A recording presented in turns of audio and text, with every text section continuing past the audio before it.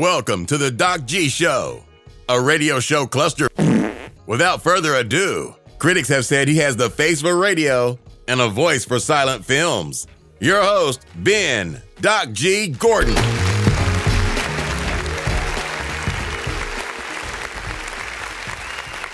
And we are on the air. Welcome to the Doc G Show. I'm your host, Doc G. With me, as always, the one, the only, notorious Mikey Maximus, the Furnicus, Charette. Say what? Doc G, what's up, sir? Nothing much, man. I have heard, by popular demand, you want AA in your name. You want your credentials in your name. Yes, associate. Yes. So does the crowd. I will next week, everybody. It's gonna be added. That's right. And like I said, I'm gonna put my diploma right here. Yes. My degree. Yes. My degree. Sorry. I like my degree. it. I like it. The old sheepskin behind you. Yeah. I like it. Yes. I think, Mike, it adds a little bit of. What do you say? Notoriety. It adds a little bit of just so the credentials for everybody. Yeah, for sure. I like it. What are you scale 0 to 10, Mike? Where are you at? With what, like my life or like? Yeah, right now, living. I'm like a 9.8. Okay, probably. Little bit down from last week in the Costco food, but I still like it. Well above a 9. Yeah. I'm doing well too. Good. You know That's me. good. My well is much lower than yours. It's like a 7. But that's good. That's good for me. Yeah. But I'm concerned about our listeners, Mike. Word. Ooh, yeah. I'm concerned whether or not they have a good relationship going on. You know? Yeah. It's getting colder. We're inside a lot, when it gets cold. Yeah. You want to have that person you can turn to, For sure. Sure. Not me so much, but other people need to have that person, A human connection. Yeah. Yeah, So Yeah. because I was worried about that, it just so happens that the folks at The Guardian were worried about that too. So true. And they came out with an article that gives us 56 red flags that should tell you shouldn't continue a relationship with that person. Okay. So if we have listeners out there right now that are like, you know what, I'm involved with this person, I don't know. Should I continue? Doc G's telling me I need a person to be with. Should I continue with this? We can tell you that. That's a fact. We can give you that information, So right now, listeners, if you're looking for that person and you're not sure if you want to keep them, we got your information. Now, just for clarification, listeners, me and Mike, we don't need this. Nope. Mike's in a relationship, and relationships in general give me night terrors. So we don't need this. But for you guys, this article is going to help you out. So, Mike, they've categorized these red flags into 6 categories, basically in order of when they happen in a date, essentially. So I'm not going to go through all 56. That would be insane. I'm going to hit a couple of these. So the first category is first impressions. Yeah. Okay. Yeah. Now, the one of the red flags I wanted to highlight here was the person cancels the date at short notice. Yeah. Which, Huge red flag. I mean, yeah, but like, Depending on the situation, I sort of think like you, I think, thought at the start of that, Mike, that if somebody cancels the date, wouldn't that mean they saw a red flag in you? Ooh, true. Yes, this is true. Wouldn't that mean they were like, this person's sort of an flag. I'm going to get out of this thing as fast as I can. I mean, just a thought, but I mean, you can't really, I feel like this red flag is just making yourself feel better that somebody doesn't want to hang out with you. I think that's more like, you know what, it's them. It's totally them. I'm not going to talk to them anymore. Hey, they didn't want to talk to you. No. I didn't want to talk to them first. That's what's happening. No. Mike, second category we have here is table manners. So there's things I could nitpick all over on table manners, so that makes sense. The first red flag, this one surprised me, Mike. I think they were just sort of grabbing for things because I don't know if anybody still does this or not. But insist on ordering for you. Huh? What? I'm being chivalrous. What? Mike, you've never done that, have you? No. No. Like, I definitely agree with this one. I will say, sorry, I order, like, if she tells me what she wants, I'll order. Like, I'll say, she wants to get this. But I'm not like, that's like if she's going to the bathroom and stuff, you know? Like, yeah. I totally agree with this one. Like, I don't care what your gender is or what kind of relationship it is. Relation. Relationship. After the age of 7, nobody is ordering for me. Like, he will have, I will not. You are not my food. I will order this. Thank you. Like, it's a serious time in your life when you're ordering, Mike. This is a big decision. It's a huge decision, and I'm not letting it. Oh, I've been here before. I don't care if you've been here before or not. I'm ordering. Like, that's ridiculous, Mike. Anyways, I'll have the chicken tenders. Yeah, exactly. These are going to be delicious. Next red flag. This one I do not agree with. Definitely not, Mike. Orders only water to drink. They said that's a red flag. What? Yeah. No. Nope. And they said the reason they argue this is if they order water, they don't see this going anywhere, and they're trying to leave fast. I would argue they're just being healthy, you know? Yeah. At worst, they're just being frugal.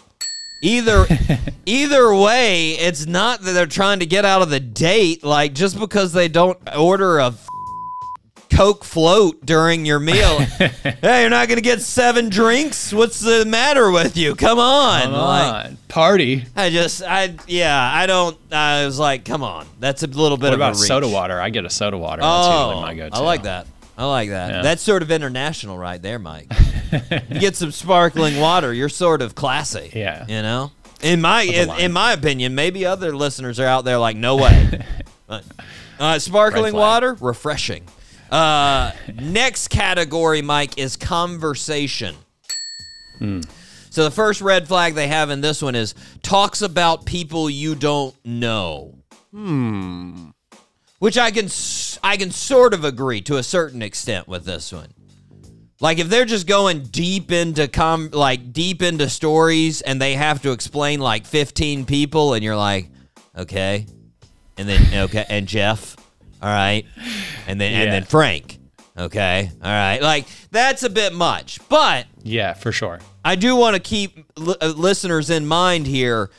You don't know each other. So essentially everyone you know, they don't. So true. So unless this is some kind of meetup between friends, like, hey, Sally, you should go out with her, like, you're going to be like, hey, do you know this person? No. Do you know this person? No. Do you know this person? No. So, like, if you can't talk about anybody you guys don't know, it's going to be very void of other people in the conversation, which, just saying. Second red flag in this group is not very curious about you. Ooh. Which I would agree with this one to a level, you know? Mm-hmm. If they're not asking questions about you at all and they're just going on about other things, yeah. I might say they're a little too self-involved. I might say, you might want to look for another person. But again, in this situation, Mike, maybe you're boring. You know, like maybe it's you. Maybe they're like, holy crap, I have nothing to go off of. This person, they try like 7 questions at the beginning, they get no response, and they're just like, all right, well, let's wind out the clock on this date. You know, I've been there. I don't know if you've been there, Mike, but I've definitely been there before. I've been on the opposite side, most likely. I've been on the other side of this. I've been boring as nothing. It has happened. Yeah, I've been boring, for sure. For sure. Next category, personality, Mike, personality. Now, this one I found interesting, and I sort of agree to, but because I thought about it. I was like, yeah, it's sort of true. Wow. So they said, avoid red flag, looks up to the right a lot. When a person pauses, looks up to the right, and says something. And apparently, according to body language experts, that's a sign a person is lying. Yeah. When they pause, look up to the right, and then say whatever they're doing, usually like they're pondering. Oh, yeah, I'm thinking that might be right. And I was thinking about it, Mike, and I was like, yeah, I do. When I am totally lying off, I do that, but I don't do the right. You just did it. The listeners can't see. You just look to the right. I will look at the left. I will look up to the left. You are looking at the left. Yeah, my left. Yeah, mirror. And that was, I wasn't sure when they said that. Is it my left or is it their left? You know? But I was like, is it because I'm left-handed? Is that why I look up to the left when I'm lying? I don't know. but I would say any ponderance like that. I'm not a body language expert, listeners, but anytime somebody does a lot of these, watch out. And by the way, I just remembered nobody could see what I'm doing. I looked up to the left, guys, when I was doing that. That's a fact. Just watch out for looking up. Next red flag, Mike, corrects your grammar, which I think this is low-hanging fruit here. You know, this is for any part of your life, in anyone. If anyone is like, actually, it's you before I in that situation. Yeah, no. You don't want that person in your life anymore. There is no reason to do that. You know why there's no reason to do that, Mike? Because you could understand what that person was saying. That's a fact. And unless it's formal writing, you don't need to correct that. So unless it's being published, in your corrections. I don't need to hear them. Yeah, very true. Not important. My 8 cats and I. Yeah, exactly. Next category, end of the date. End of the date. So I'll agree with this red flag too. Pressures you into agreeing to a second date before the first date is even over. Ew. Yikes. Totally agree with that one, Mike. Totally agree with that one. You're just like, what is... No, I'm living my life. You are living yours. If we should see each other again, it will happen. Settle down. We're not gonna know. Somebody starts pressuring me into a corner. Nobody puts baby into a corner. No, I'm out of there. I'm out of there, Mike. That is not happening. Yeah, that's a fact. Last category, Mike. This is sort of like, okay, you've got through all of these things in the date period. Now going the distance. Ooh. Going the distance. Okay. And so we've got 2 red flags on this one, and I agree with both of them. I agree with both of these. First red flag, want to introduce you to their friends or family. 1,000% red flag. There is shady things going on there. And if there isn't shady things, they will mention why they aren't introducing you to the family. It's because they're concerned about their family. It's because they're concerned that maybe the relationship won't last. They'll work with you with that issue. Otherwise, it's shady. Otherwise, they're just doing, you're the side chick, you're the side dude, or, vice versa. They got other side chicks going on, something in those ballparks, or they're just a serial killer. What? Something is going on. You don't want that one. No. Next red flag, Mike, has a pet name for their car, or worse, a body part. Ew. And I'm on board with that, Mike. Yeah. I am. Anytime, like, inanimate objects, it's cool when there's, like, one thing you have a name for. You're like, oh, this is Sally, my doorknob. I don't know why they named it doorknob, but whatever. Like, one thing, you're like, that's funny. But when they got, like, 7 things, you're like, what is wrong with you? Stop it. So true. Like, no, they're not things. And then, when a girl is like, meet the gals, this is Sarah and this is Tiffany, and you're like, what the? Huh? Stop naming your boobies. What's wrong with you? Like, no, No. What about plants, Doc G? What about plants? They're living things. You can do that. Okay, in my opinion, you can do that. I don't know. Maybe Guardian might not agree with that, but they are living organisms, and if they're living organisms, that's fine. I'm not a huge namer, but that's up to you. I'm fine with that. But you start naming inanimate objects? No. Yeah. No. Hey, here's Jeff the TV. No, that's weird. Stop that. Stop that. Anyways, Mike, now that we have our red flags down, are you ready to fire up the show that is a forever relationship? Forever. Yes. Forever. Green flag. Green flag. I am pressuring you, Mike, into the next show. You are the listeners too. You're all in it. Sync our Google calendars. You can't get out of it, guys. All 3 engines up and burning. 2, 1, 0, and lift off. Mike, we have a fantastic show. We have none other than the lead singer of the Rex coming on the show, Mr. Nick Anderson. Can't wait to talk to him. They just started a new tour. They're out there. They're getting it. They're going around. I forget what it is. I think it's like 18 states in a month. Some insanity like that. Yeah. And they're going to be here in Jacksonville here in about a month, so it's going to be a good time. It's going to be a good time. But first, we need to start where we start. Birthday suit. That's correct.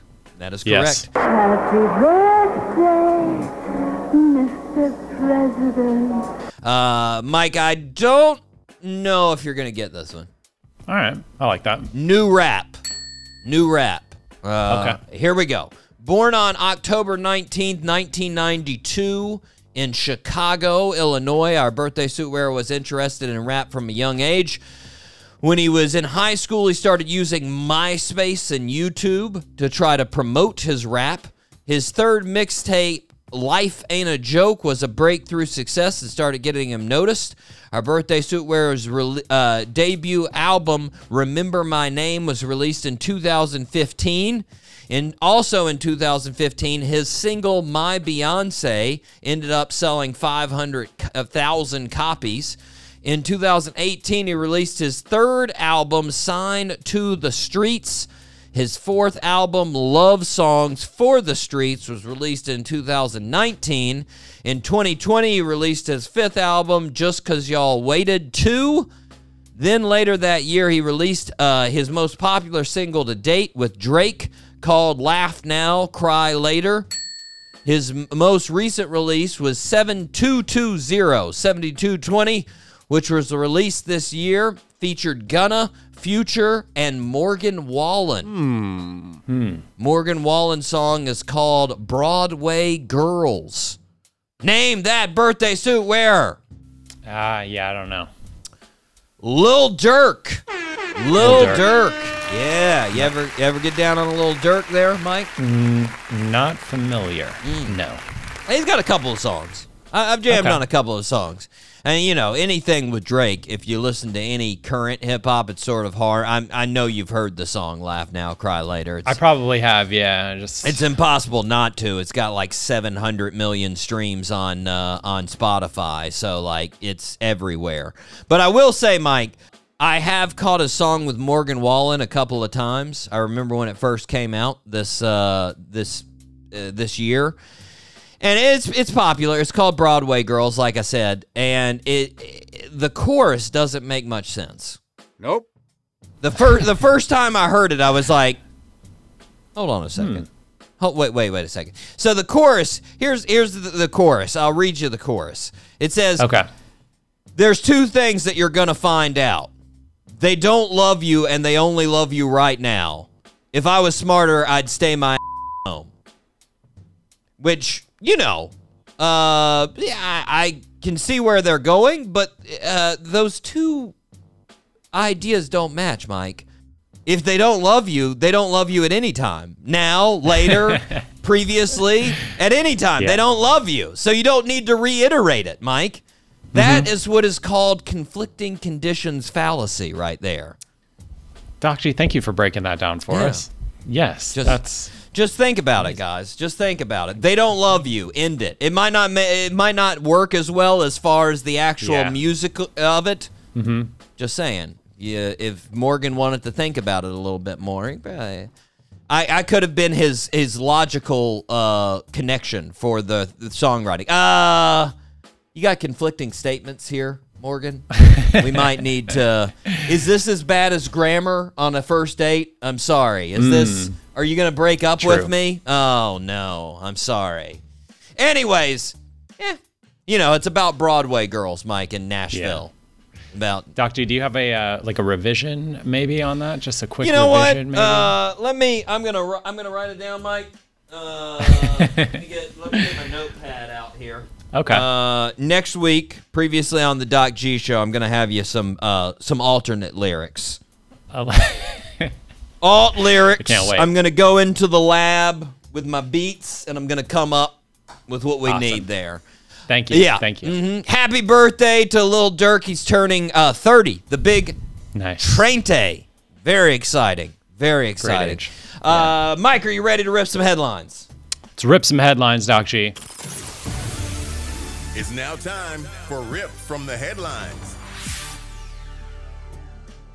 Bad news out of Africa. We're starting off with a scary topic, Mike. Uh-oh. 2 Ugandan districts, Cassandra and Mubende, have gone into lockdown to try to curb the spread of Ebola. Jeez. Ebola. Yikes. Yeah. Yikes.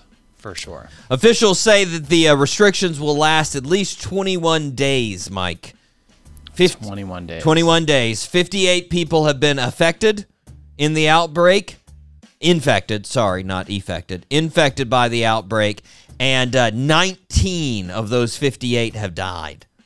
That's not good. 58 were infected. 19 died. In case you didn't calculate that, listeners, 30%? That's a 33% mortality rate. 33, yeah. Oh, gosh. Yikes. Associate's degree, yeah. Yikes. Yeah. I can tell you 1,000%.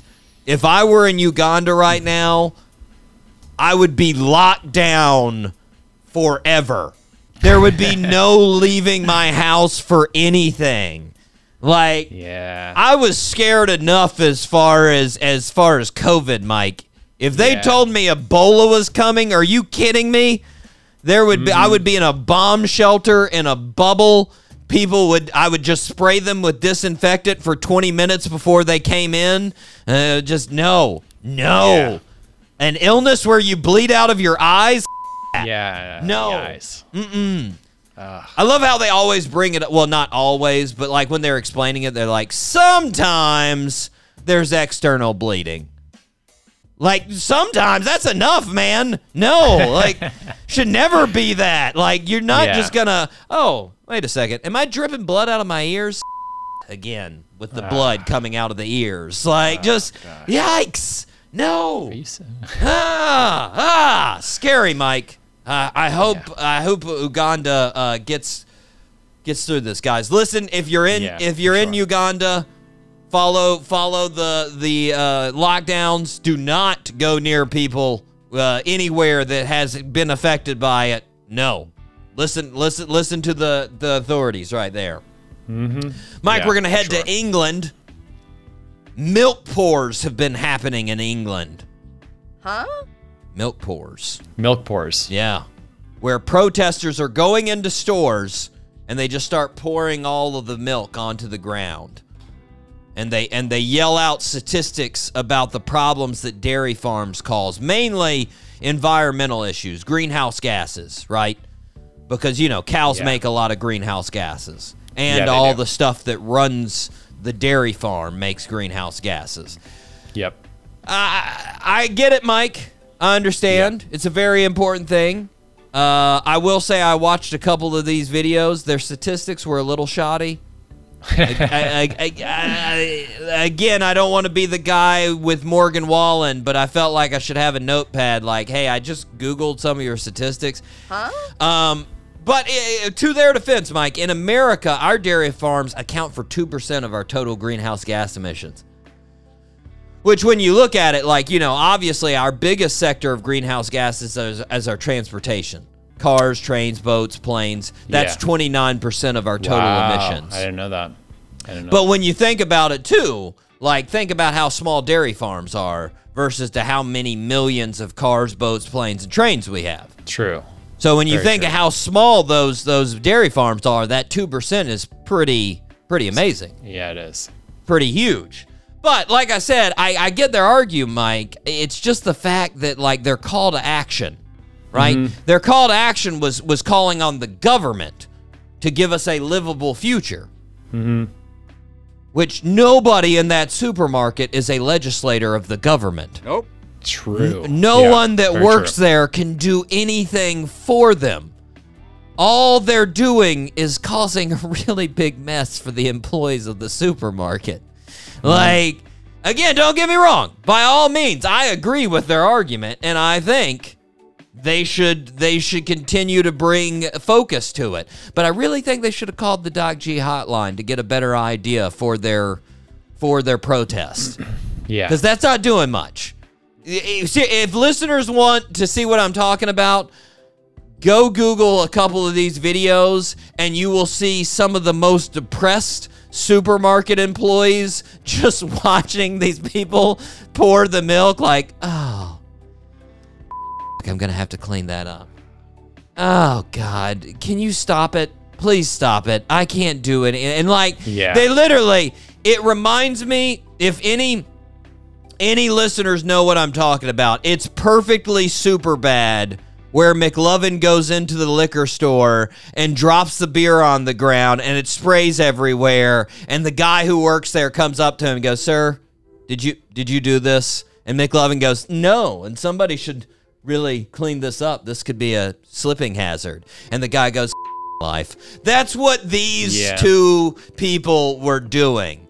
Like, if you want, bring your protest to the legislators and video that. Yeah. Not these guys. Greta Thunberg, she's got it figured out. She's on it. She on understands. She really gets it. That's a fact. Yeah, milk's hard to clean too. Like it gets sticky, it gets everywhere, it's smelly if you don't get it all. It's true.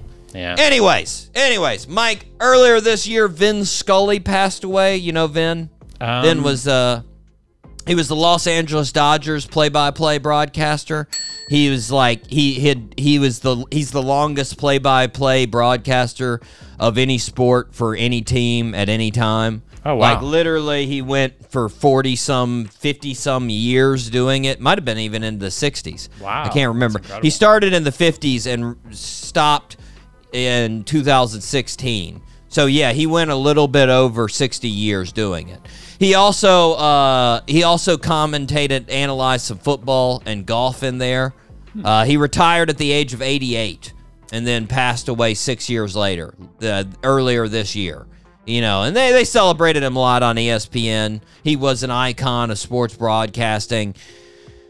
But this doesn't really have to do with any of that, Mike. This has to do with the fact that I did not realize the kind of money Vin was apparently making. So true. Because this week his house in the Hidden Hills of Los Angeles went on sale.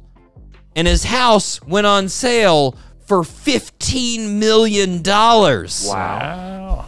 For him, And it's a nice. 7-bedroom house, 9 bathrooms, 11,000 square feet, 6-car garage, guest house, guest apartment on a 2-acre lot. 2 acres in LA, man. That's amazing. Yeah. Yes. Like, I had no idea Vin was balling like this, Mike. Like, good Lord, he could have invited players over and they'd be like, gotta get on his level. Good Lord. Like, gee, like, did you think a play-by-play announcer was making this kind of money? I mean, when did he buy the house, though, Doc G? When did he buy the house? Well, Yeah, even still, yeah, he could have true, bought it it's in the LA. 60s. It's Yeah, still, LA, like, yeah. I mean, True. good Lord. It's just insane, though. Like, and 11,000 square feet? It's 10 times the amount of square foot that I have in my townhouse, Mike. 10 times. And I am in a way lower cost of living than he is. So, like, that is insane. What were the Dodgers paying him? Either that or he was just saving like a mofo. Yeah. Maybe he was saving like Maybe a had mofo. some good Who investments. knows? Yeah, I don't know. I don't know. I sort of want to see the deets. I mean, I know it's none of my business, but I feel like I just misjudged whatever they're making. He's like, yeah, I'm pulling in $4 million a year. What? Yeah. Really? I will announce the out of those games for that. Bring that job over my way. People be like, no, we definitely do not want to hear your voice during those games. Understand? No, I think you would have a good announcer voice, Doc G. I think you would have a really, really good announcer voice, like a good play-by-play voice. Thank you. Yeah, Thank for you. sure. I think I'd have to do, just because of the tinge of the of my southern accent, I think I'd have to do Southeastern games. Sure. You'd have to maybe hit me up with a Southeastern Conference schedule. not that noticeable to me, but maybe to others. Okay. I'm from the South, so yeah. Basketball, I could do basketball well. yeah. Get the folks over at TNT, see what Shaq can do for me. Yeah. I don't know. Shaq's got a lot of money. Yeah, He'd he does. definitely buy that house. He could buy like 15 of those houses if he wanted to. Yeah. He's a baller. Yeah, he is. Anyways, Mike, we got one story before we go. This story is from Florissant, Missouri. So I've got some bad news for the folks that live in Florissant, Missouri, especially folks that live and have kids that go to Jonna Elementary School. Because apparently they found out that Jonna Elementary School has lots of radioactive lead at their school. Ah, shit. Yeah. Not good. No. And apparently this isn't surprising to the folks of the area. Apparently this is an issue they've had for a long time. Because apparently the St. Louis area was integral to the Manhattan Project, right? Where they made nuclear bombs in the 1940s. Making bombs creates a lot of radioactive waste. They stored that waste at a site near the airport in St. Louis. Then a company called Continental Mining and Milling bought the waste. Why you would buy the waste, I don't know. But they bought the waste and they moved it about a mile away. Apparently that company was like, should we store this properly? Nah, I'll be fine. Yeah. And they just threw it on the ground, right? And of course you can't do that with radioactive waste. So it leached everywhere. It went into the soil, it went into the creek, it went upstream, it went downstream the creek. It's everywhere, including this school. So, they just had an independent research team perform radiation tests on the school, and it said, like I mentioned earlier, they've got high levels of radioactive lead. Now, the interesting part to me is, Mike, they go in and explain specifically where they found high levels of lead. And to me, it's just oddly specific because they say inside the building, especially the boiler room, the school library, and on the cafeteria fan. Wait, what? The cafeteria fan? Yes. Which I gotta ask, how do you end up with a load of radioactive lead on the cafeteria fan? Where did that come from? And why not everywhere else in the cafeteria? Why is it just on the fan? It's very peculiar when that just stuck out to me that I was like, what? Really? They're not changing the Fan? fans? Yeah, Well, then I was like, that's a pretty easy solution. Can we just get a new fan? Move that one out? Get somebody in a big old biohazard suit and put a new one in, Yeah. But the president of the PTA said, her name Ashley Bernot, she said, we should be thinking about fundraisers and bake sales, but instead we're worrying about bomb waste. Yeah. And Ashley, I understand this, that's totally understandable idea. But I will say, and maybe this comes off a little since I'm not sitting knee deep in radiation, but if you're really tied to the bake sale idea, you can always have a bake sale to get rid of your bomb waste. Yeah. Just saying, raise a little money. Hands down, I will buy a brownie for that cause. So true. But they had to have an independent study, and one of the parts of the studies was determining literally where it's coming from. And it's like doing an independent study to determine how all the people in a town are getting murdered, and Mike Myers is standing beside you with a bloody knife. It's me.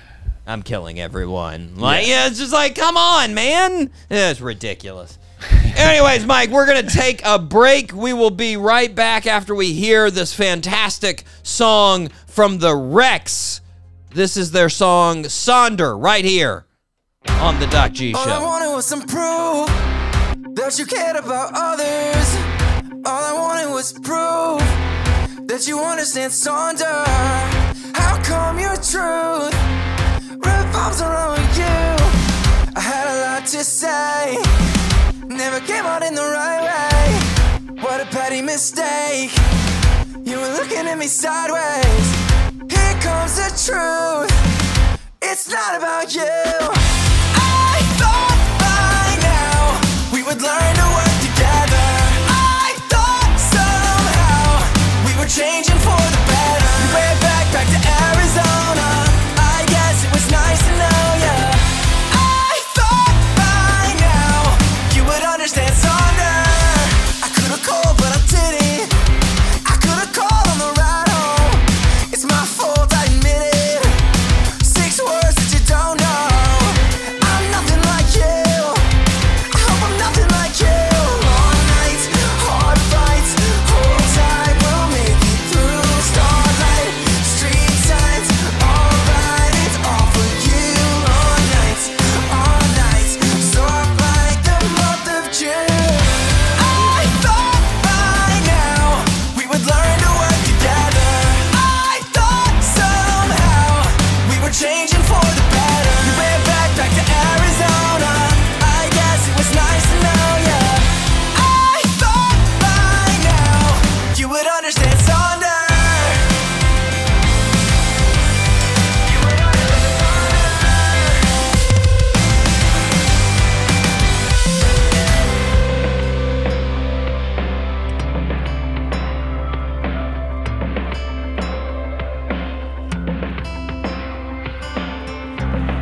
All I wanted was proof that you cared about others.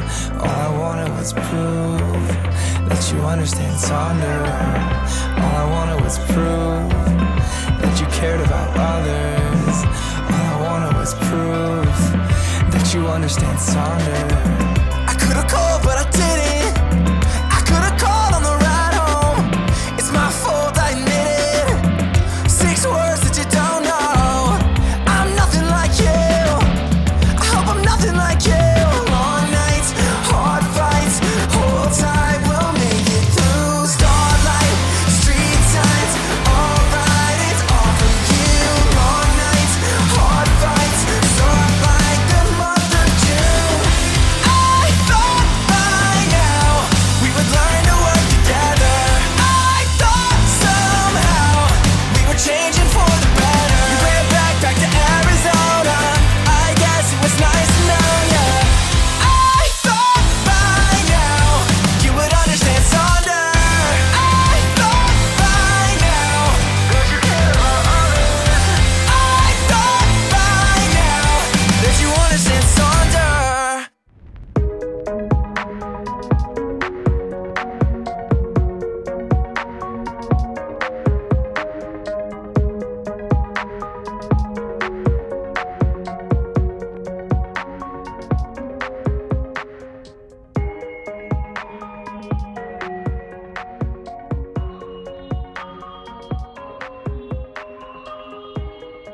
And we are back here on the Doc G Radio Show, Spinnaker Radio, WSKRLP 95.5 FM in Jacksonville, Florida. Mike, what do the listeners need to do?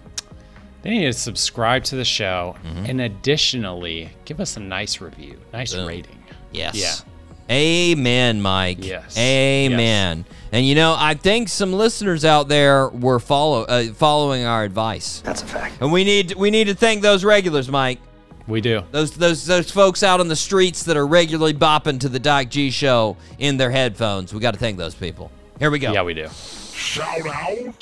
Shout out to Jacksonville, Florida, Columbia, South Carolina, Radford, Virginia, Gainesville, Florida, Frankfurt, Germany, Anoka, Minnesota, Ashburn, Virginia, Puricai, Brazil, San Diego, California, Dublin, Ireland, Boardman, Oregon, Genoa, Italy, Richardson, Texas, Barcelona, Spain, Winfield, West Virginia, Biloxi, Mississippi, Tulsa, Oklahoma, Peoria, Illinois, Katy, Texas, Toms River, New Jersey, Olive Branch, Mississippi, Asheville, North Carolina, and Los Angeles, California. Los Angeles. I wanted to say Toms River again. For some reason, I just wanted to give Toms River another go of it. That's right. Yeah. I'm sorry, folks.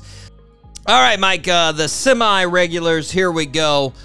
Interesting group. Shout out to Hong Kong, Cleveland, Ohio, Chicago, Illinois, Liverpool, United Kingdom, Ulaanbaatar, Mongolia, Virginia Beach, Virginia, Overland Park, Kansas, Hobbs, New Mexico, Redwood City, California, Casablanca, Morocco, Bogota, Colombia, Milwaukee, Wisconsin, Millbrook, Alabama, Saratoga Springs, New York, Dartmouth, Canada, Bangkok, Thailand, Medellin, Colombia. Yes. Nice, Cool. Mike. Nice Nice Love group. that. Good internationals in that group. Yeah. Yeah. That's right. Appreciate the listens, everybody. Appreciate the listens. Mike, we need to do something we do often. Miscellaneous file. Miscellaneous. I've got one thing here in the miscellaneous file. It involves social media, Mike. Uh-oh. Yeah, so I heard a celebrity, I won't mention who. They've got a very popular show, so I don't need to advertise their show. Nope. And they were talking about a new app out there in the world, Mike. Have you heard of this, Be Real? No. What is that? Oh, you need to get on, Mike. What are you doing here? You're slipping on your cool factor. You got to be in with the kids, Mike. Be Real it's the hottest thing out there in social media. It's so hot, all the other companies are biting off of it, even TikTok. TikTok's trying to bite off of them. Essentially, what it is it's a very simplified version.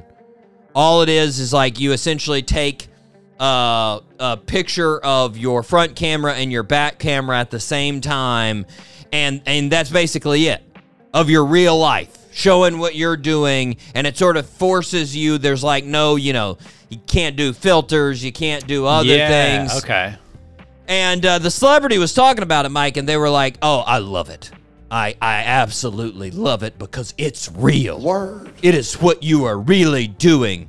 It's just about you sharing pictures. For all the folks out there that think that sounds like a good idea, you need to get this app.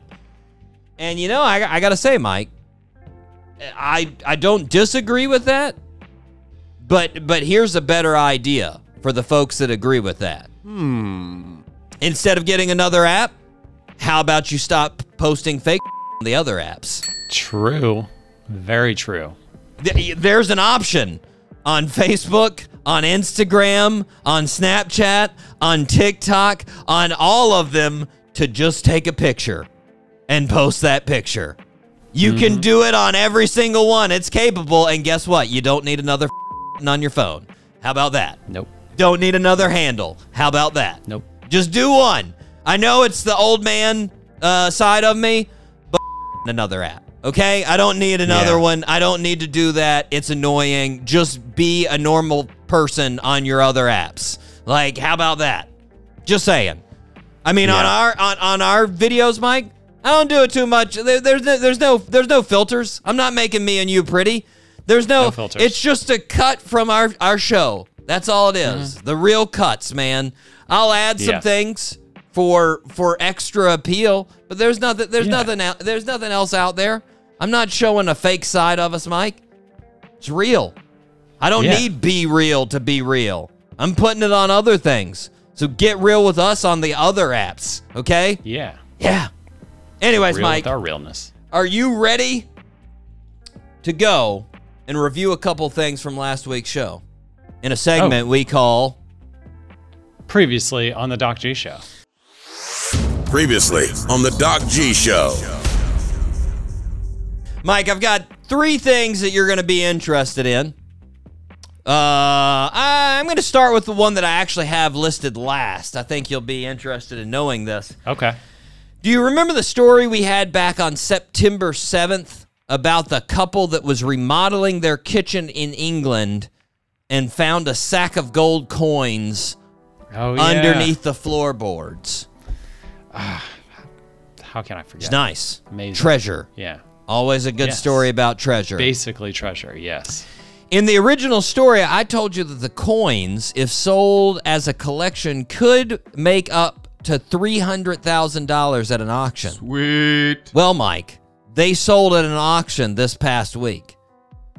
They sold for $855,000 at an auction. Nice. Good for those people. Yeah. Awesome. Talk about a payoff of your treasure. $855,000. That is a nice return for something that you didn't even know you invested. That is nice. So true. Lovely, Mike. We can all cross our fingers and hope we find a sack of gold coins somewhere in our house. Lovely. Yeah. Just buy some super old house. Just cross your fingers. It's not haunted. Cross your other fingers that you got gold coins. Yes. Okay, so last week, you also, in our show last week, you pointed out that maybe Hugh Jackman was a professor, and you were like, eh. And I was like, I don't know. I don't think he was a professor. He might have been a teacher. So I went back and looked at it, and I was correct. And you were correct, Mike. Yeah. He was a teacher. He was a PE teacher at Uppingham School in Rutland, England in 1987 for a year. So he taught PE. Can you imagine a young, chiseled Hugh Jackman being your PE teacher? Oh, man. Amazing. Yeah, he would be a great teacher. If only he had the Wolverine claws back then. Yeah, right. Talk about some intimidating dodgeball. One's coming flying his way, he just slices it into 20 pieces. You're like, oh, I don't think we're going to beat that guy. I don't know. We need more balls now. God, it touched his claws. He's out. That doesn't count. He did not catch that ball. It touched the claws. He's out on the sidelines. Please don't stab me. I'm sorry. Last one on the previously on the Doc G Show, Mike. We brought up Colonel Sanders because, as you remember, we had Colonel Hutcherson's birthday. So you said Colonel Sanders actually a colonel, and I said, well, yeah, I feel like he would be. I feel like I don't know if it was before he started making chicken or after he started making chicken. So I looked into it. And I know at some point we've talked about this on the show before. It was a long time ago, but I know we've talked about the history of Colonel Sanders. Anywho, his real name is Harlan Sanders. He was born in 1890, Mike. 1890. And when he was 16, Harlan faked his age to join the U.S. Army. And he served in Cuba for a few months, and then he was honorably discharged. But that's not the reason he was colonel. Nope. The reason he was colonel was he had a gas station / kitchen back in the early 30s. This was before Colonel Sanders actually came about. This was well before KFC came about. And this gas station / kitchen was like one of the most popular stops in Kentucky for people on roadsides. Like everybody in the state knew this place. They loved it.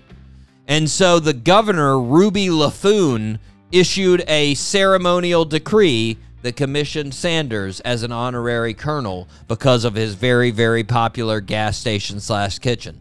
Nice. Yeah. And then after that, he started using it all the time. Colonel. And as well as he And should. Mike, just for you, I looked at his signature. He has Colonel at the start of it. C-O-L. Nice. He would sign things C-O-L Sanders. Yes. Yes. Yes. Mike, also fun fact, do you know where the first KFC started? Where the first KFC restaurant was?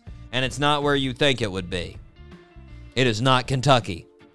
Yeah, no idea. I'll guess Tennessee. Utah.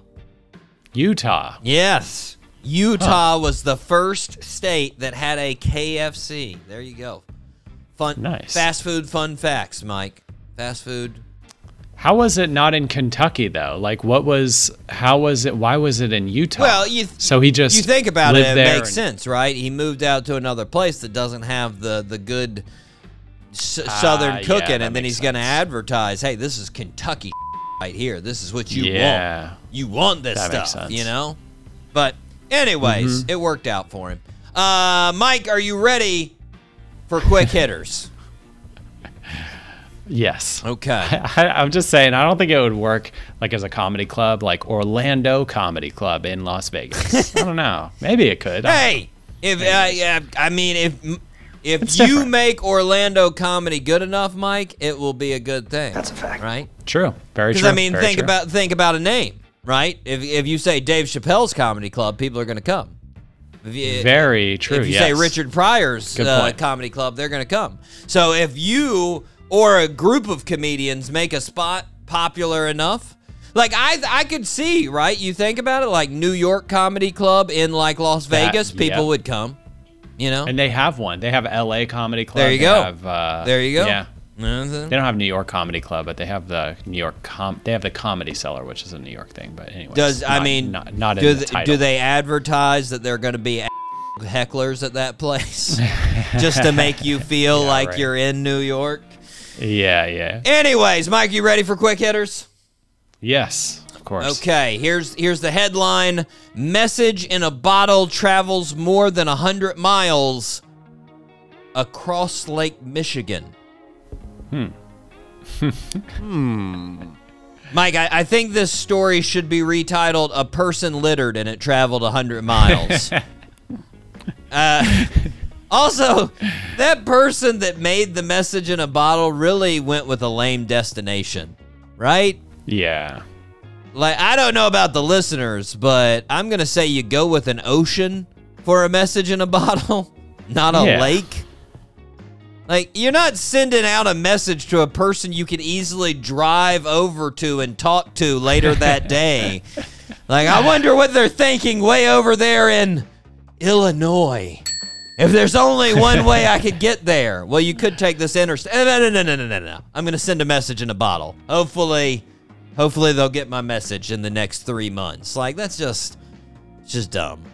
It's just dumb. Yeah, it is. And if I saw that person putting that bottle in the water, I'd be like, hey, stop dirtying up our lake, you turd. Oh, Lord. Okay, we got a headline from Metro. Here we go. The headline is, quote, how to write a better to-do list and actually get stuff done. Mike, I will argue to the listeners, if you really want to speed things up, just don't write a to-do list. How about that? Yeah. You can remember it right up here in this thing we call a brain. It's fairly easy to do. I've got my to-do list right up here. That's Really? Good for you, Doctor. I have to write my stuff down personally. I have to write it all down. I here's another thing. If you feel like you need to write it down, Mike, one word.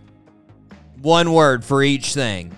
It will speed it up way more. Way more. Oh, I do have that. It's like 2 words. There you go. Most of the There time. you go. Yeah, There you go. 2, yeah. Okay, headline, Mike, from NPR. Quote, the FDA has officially declared a shortage of Adderall. Word. Sadly, Mike, so far no one has realized yet because they can't focus long enough on the title.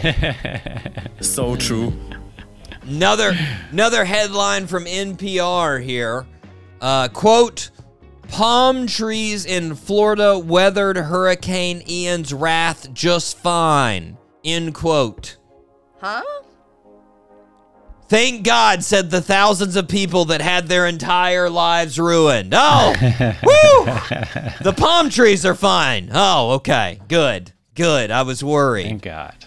Yeah. Second, Mike. It's like they're designed. Yeah, well, that's what I said. Who is this article written for?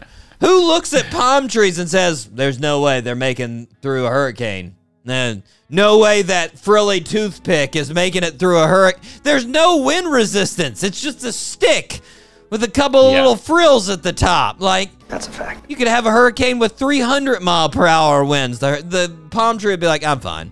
It's no big deal. Yeah. Like, I'm getting a little no, like, come on. What, NPR? You really need to waste time on that? Anyways, Mike, we are going to take a break. We are going to be right back with none other than the Rex, Mr. Nick Anderson, right here on the Doc G Show.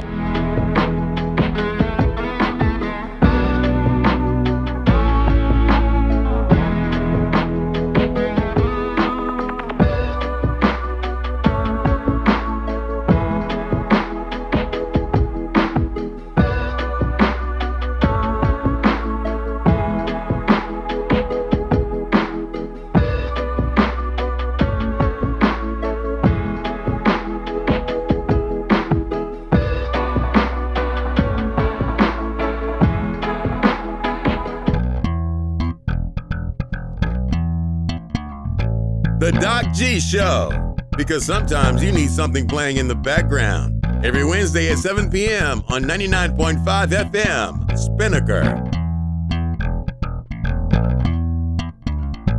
This is 95.5 Spinnaker Radio. WSKR-LP-FM, UNF Jacksonville.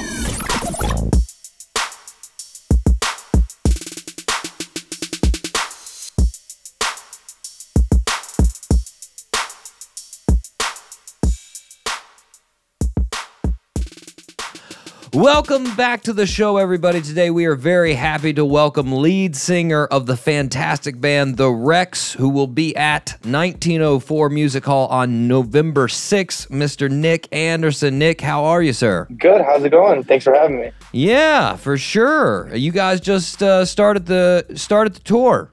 Got some shows in Colorado. How have they gone so far? Yeah, pretty well. We started the tour in Reno and Las Vegas. Mm-hmm. Two different places, if you didn't know.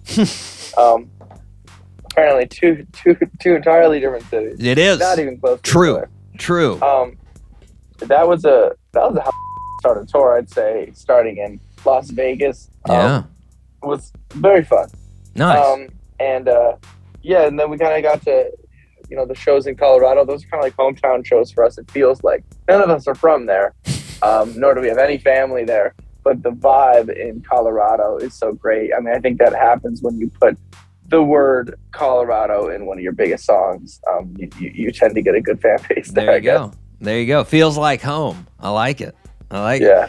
Reno, I think somebody's going to have to check me on this, but I want to say Reno... The fun unknown fact about Reno is that it's actually further west geographically than San Diego. If you actually look on a map, it actually is further west than San Diego. Really? Yeah. Oh, wow. Just a little wild unknown fact about it because it's so far over in Nevada and California curves in. Yeah. Yeah, right. Okay, wild. See, I did not know that. I wouldn't have thought of that. I had no idea. Also, I never have any idea where I am anyway. I don't know why I'm... we're in Des Moines, Iowa today. I had to teach the guys how to say that for the last week, but I don't know where the is. Des Moines, huh? I mean, it looks like every other city I've been in. Yeah, it's got a nice little hometown vibe there as well. There you go. I don't know. Yeah. Well, I mean, you guys, that's understandable as far as not sort of knowing where you're at. I mean, you guys are 18 different states in a month.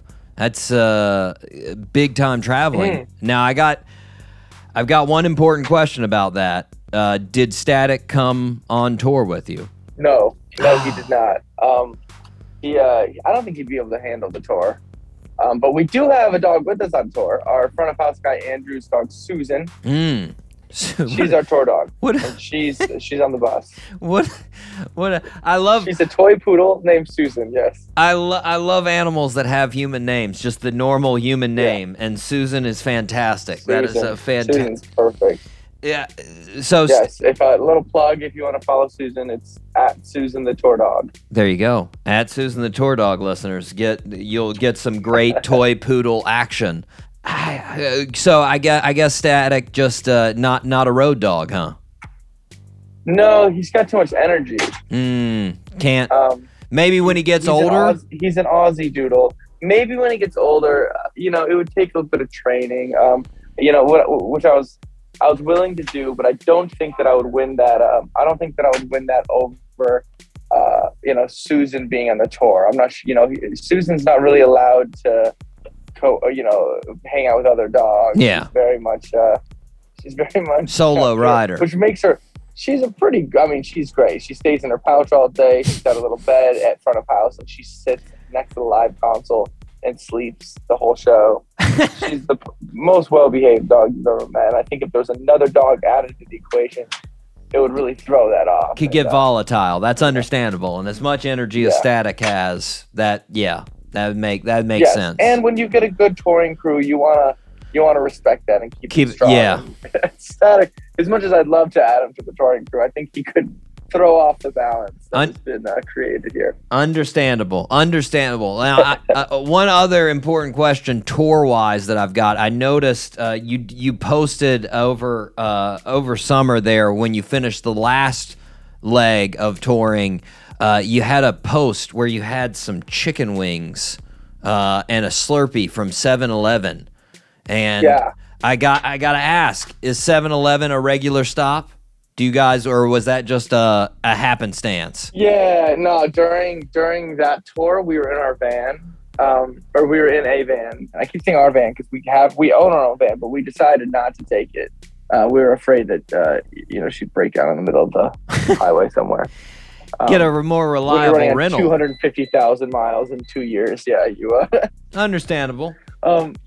So we, so I mean that's kind of how you're stopping for gas every 300 miles, and it's not as easy to sleep through those stops in the summer because the van gets turned off to give gas, and then you wake up sweating, and then you're like, oh well, I guess I'll get out. On a bus, it stays on. The air stays circulated. Yeah. You can just keep sleeping. Yeah. So I sleep through all the stops now, which is good. Instead of getting out and getting a snack because I can't help myself. Well, I was about to say, when you can't help yourself, do you celebrate the whole catalog at 7-Eleven? Because they got all kinds of weird things going on there. I mean, like the taquitos, the wings. Yeah, I'm not a big taquitos guy. All the other guys love they love Takis. Yeah. God, they love Takis as the chips. But like, I like the chicken taquitos. Okay. But I don't get them when I stop. The only time I get chicken taquitos is on the 7-Eleven app when I deliver, because I will have 7-Eleven delivered, and you can get it as a free item if you spend over $50. So 15, right? I think it's something like that. Yeah. Okay. At first, I thought you said 50, and I was like, "Holy crap! That is a lot of that is a lot of taquitos and 7-Eleven right there." Yeah. No, my go-to is the spicy wings. Oh, nice. Not the buffalo wings, but the spicy wings. Nice. Is that like a Cajun flavor in there? What's the spice? I don't really know actually. It just keeps you coming. You just gotta you come back every time. I understand. Well, I've got a 7-Eleven. It's the closest store to my house, so I'm always, I'm a big fan. They all know me there. That's a lucky one to have closest to your house. You don't want like one time I was beside a Circle K. You don't want a Circle K beside your place. You're not living with that. Now, I think anybody that sort of keeps up with your career knows you're a studio all-star. You stay in the studio all the time when you're not on tour. Yeah. Absolutely. So when you go out on the road, it's got to be like night and day. It's got to be a huge difference in your day-to-day. When you go out on the road, what's the thing that you would say is like the hardest to get used to? Like that you're like, oh man, it's tour again. What is it? Well, I kind of like crash a little bit when I first started tour because like I sleep a ton, and cut all the energy drinks out and like all these things. Where it's like all of the like I don't sleep much when I'm in the studio at home. I just like love to work and I love to like wake up and get going and then work until my eyes are shutting. But on tour, it's more like an opportunity for me to sleep as many hours in a day that the human body could possibly be unconscious. So that's like my goal every day is to like catch up on the half year of not sleep that I'm getting. Circadian cycles are really fluctuating then. Yeah, my circadian cycles are 6 months each. Well, now, I noticed there's not a stop on this tour near your hometown. So the last tour that you had, you grew up in Wellsville, New York, and you had a show in Buffalo in the last leg there. What's it like getting to play Buffalo back so close to your hometown? Do you like it? Do you not like it? It's amazing. I love it because a lot of my friends come. It's funny because like it's not a market that a lot of bands go to, and it's probably a market we'd be hitting on a tour like this one, where like we're not going to all the most major markets, but we're hitting all the kind of secondary markets. In Buffalo, my hometown, is definitely one of those markets. Yeah. So it is kind of odd to like play this hometown show and see a lot of my friends, but not be playing one of our like big shows. Yeah. You know, it's like not typically for bands, hometown shows are the big one. Yeah. And for me, it's like, you know, the big shows are Dallas and like Denver, and it's like these places that are not our hometown. Yeah. But it's funny. Like Aaron's home is Wisconsin. Yeah. You know, it's like we go to Milwaukee. Like, yeah, there's a lot of people coming, but it's not, you know, it's as many as in some of the other markets. So it's great. It's so fun. We've got kind of hometown family crowds spread out all over the place, and in Jersey and in Buffalo and in Milwaukee. So I was about to say, everybody's from a different town, so you get a sort of different homecoming for everybody in the band, really. So that's a nice balance. Well, I mean, so definitely. Obviously, when you got started in your hometown, as far as music just in general, I heard one of the things that sort of got you into music was it was an outlet, like most people. It was an outlet just for how your mental state at the time, just how you were feeling. Did you when you first started playing, was it an immediate realization like this makes me really happy and makes me feel better, or was it just sort of one of those things that you naturally gravitated towards? I think it's definitely something I naturally gravitated toward.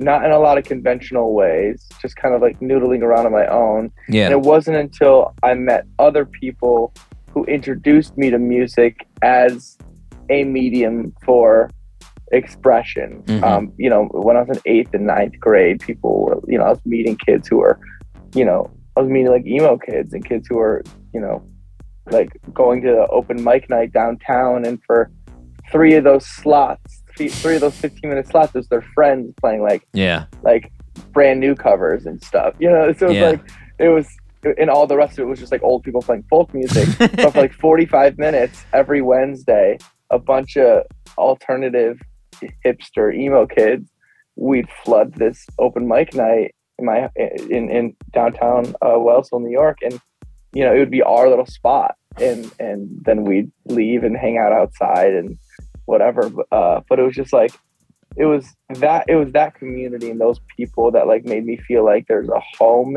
within music, and it is a way to express yourself and the like changes you're going through, or like the emotional mood swings of adolescence and growing up. And I think that, you know, all my anxieties and depressions were maybe heightened, you know, but like they're typical of a lot of kids that age. And I think that it was definitely just my healthy outlet and something that saved my life multiple times and became, you know, what you do from then on out. Yeah. That as well, yeah. But it is. I will say too, the open mic night crowds are always so just eclectic. Man, you get the craziest, just like this group, this wash. Like you said, you always have those factions of those groups that come together. Like, we're gonna play, then you're gonna play, and then you're gonna play, and then there's the weird, like you said, just the old dude that's like got his fiddle that he's like, I'm gonna come in, I'm gonna play 2 tunes, and you're like, what? Where's this? All right, I guess. Yeah. But it's... Yeah, that was like the majority of it. It was awesome. It was like the majority of it was that, and then for like a shining moment for like 3 years, there'd be 15 minutes, 45 minutes of just of someone playing a Taking Back Sunday song or something. It was like awful too. Everyone just yelling way too loud. You really like singing way too loud in this coffee shop. You really wonder about those old guys with the fiddles, what they were thinking. Like, what the happened to our open mic night? Sure. What's going on? Yeah, definitely. It was great though, because like they had like good lighting and decent sound, and like really made you feel like, you know, I'd write a song and I'd be like, when I played it at open mic, that's what kind of solidified it. It was it's officially a new song. Yeah. You know, and the lighting, like, really, it made it hard to see who was sitting out in the tables, and I would get so nervous. I think I'd be nervous right now to go do it. Yeah. You know, it's like there's something in it. It's like seeing your old principal or something, and you're like, you're a little frightened. It's still that old feel. Yeah. Oh yeah. Yeah, and like think that's what that stage would do to me now. And I remember I get so nervous. I'd like be playing a verse of a song and I would just repeat the same chord progression over and over again because I'd forget all the words, and I'd be it's just me up there, just like left out to dry and not knowing what the second verse was, just repeating the same 4 chords over again, hoping that they'll come out.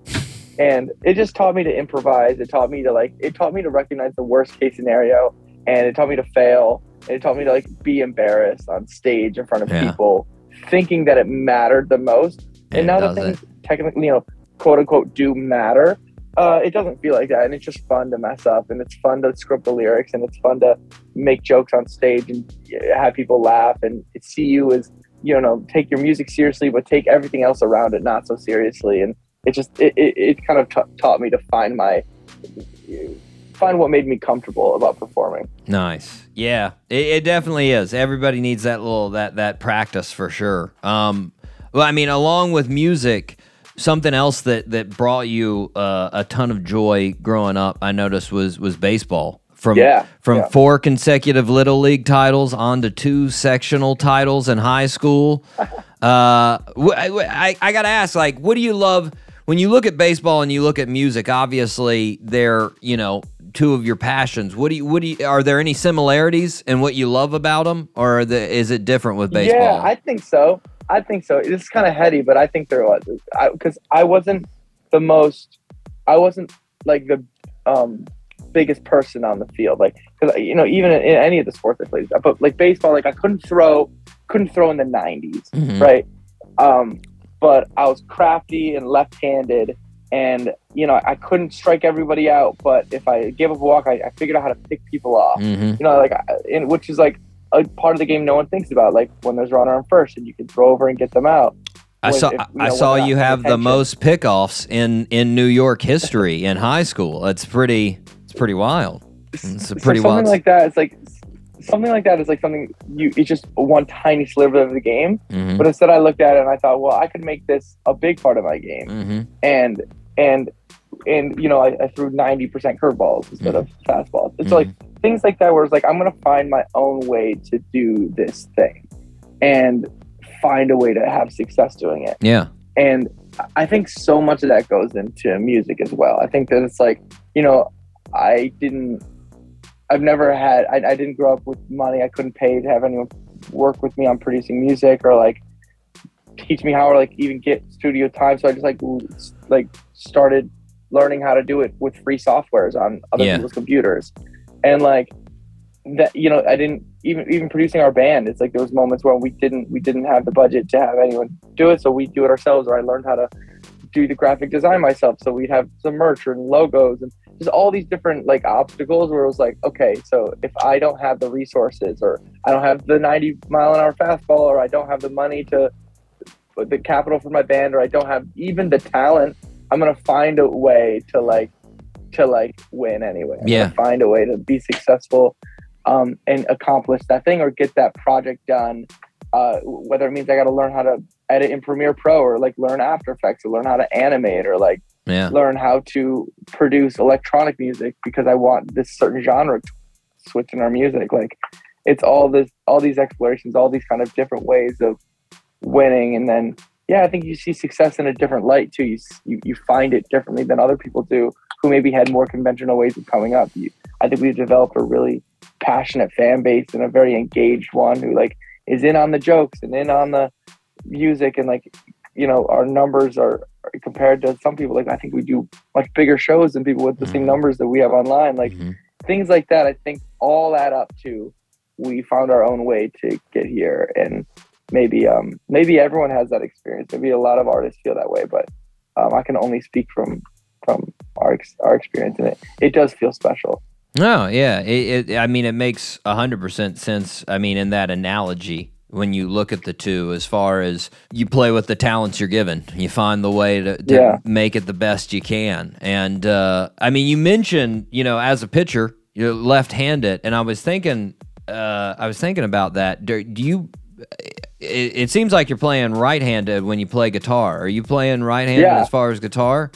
That was always natural for some reason. I don't know. Okay, I was about to say, I was wondering because I've heard you And I think it's most of the time when you're frustrated, when you're trying to play something online, be like, I suck at guitar. And I was wondering, I was like, you ever think about switching? It feels very awkward to switch, but I mean, you might be right. I noticed that with the drums. I was like, forever, I'm like, like people with any sense of coordination or rhythm can sit at the drum kit at least 20 times in their life, and then they can play pretty normally. Yeah. Like 20 times sitting down at a kit in your life, I think you can play beat. Yeah. Like if you're a musician of any sort, you don't need to sit there and practice forever to get like just to sit down and just 8 notes on. Yeah. Mm-hmm. Yeah. And I'm clunky every time. And I'm like, I'm not a clunky person. Like, I feel pretty coordinated, and I don't know, like 6 months ago, I flipped the hi-hat. Yeah.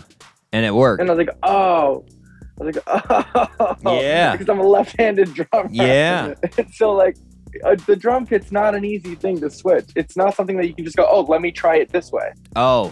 I was too afraid to switch. I would never have the ability to switch to someone else's kit. But we bought an electronic kit. And so I finally had a second to touch something that didn't belong to someone else and like try to move it. Yeah.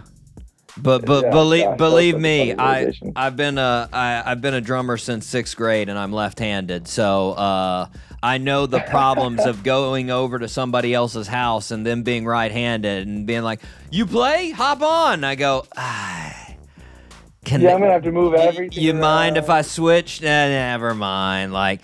But it's definitely, because like that was the same thing I thought, because I played guitar for as long as I played drums like that, and I play right-handed, and I'm effing horrible. And it was one of those things that never clicked until just a couple of years ago that I was just like, well, I'm so much better with rhythm in my left hand. Like if I had that as my strumming hand, it would be so much better. But I've never switched over either, mainly because it's not my job, so I just don't really worry about it. But but yeah, it's. I was wondering because I was watching you on Instagram and TikTok, and I was just like, it's just. Is he ambidextrous? Is he just going with it? But I have been thinking about that lately though. Like why I play guitar every day, and like I'm like, why aren't I getting better at guitar? Yeah. I've been playing every day for years. And I think it's because I don't play the same thing every day. In fact, I don't ever even perform songs anymore on guitar. It's just little parts. You know what I can play perfectly is the songs I used to play at open mic night. I can play those perfectly. It's because I actually had to learn them to perform them. Now all I'm doing is writing, recording, and then never playing those parts again. Yeah. So and I'm changing techniques all the time. I'm not just playing power chords or everything. It's like I'm changing ways to play solos, ways to play bass line. Yeah. Every song I want to have a totally different feel. And so I'm not even like practicing techniques or scales, or I'm just like, what is going? Sometimes I tune the guitar differently because my hand can't reach the chord. I'm like the chord's not possible. So I'm just changing the tuning for one chord just to record one strum. Yeah.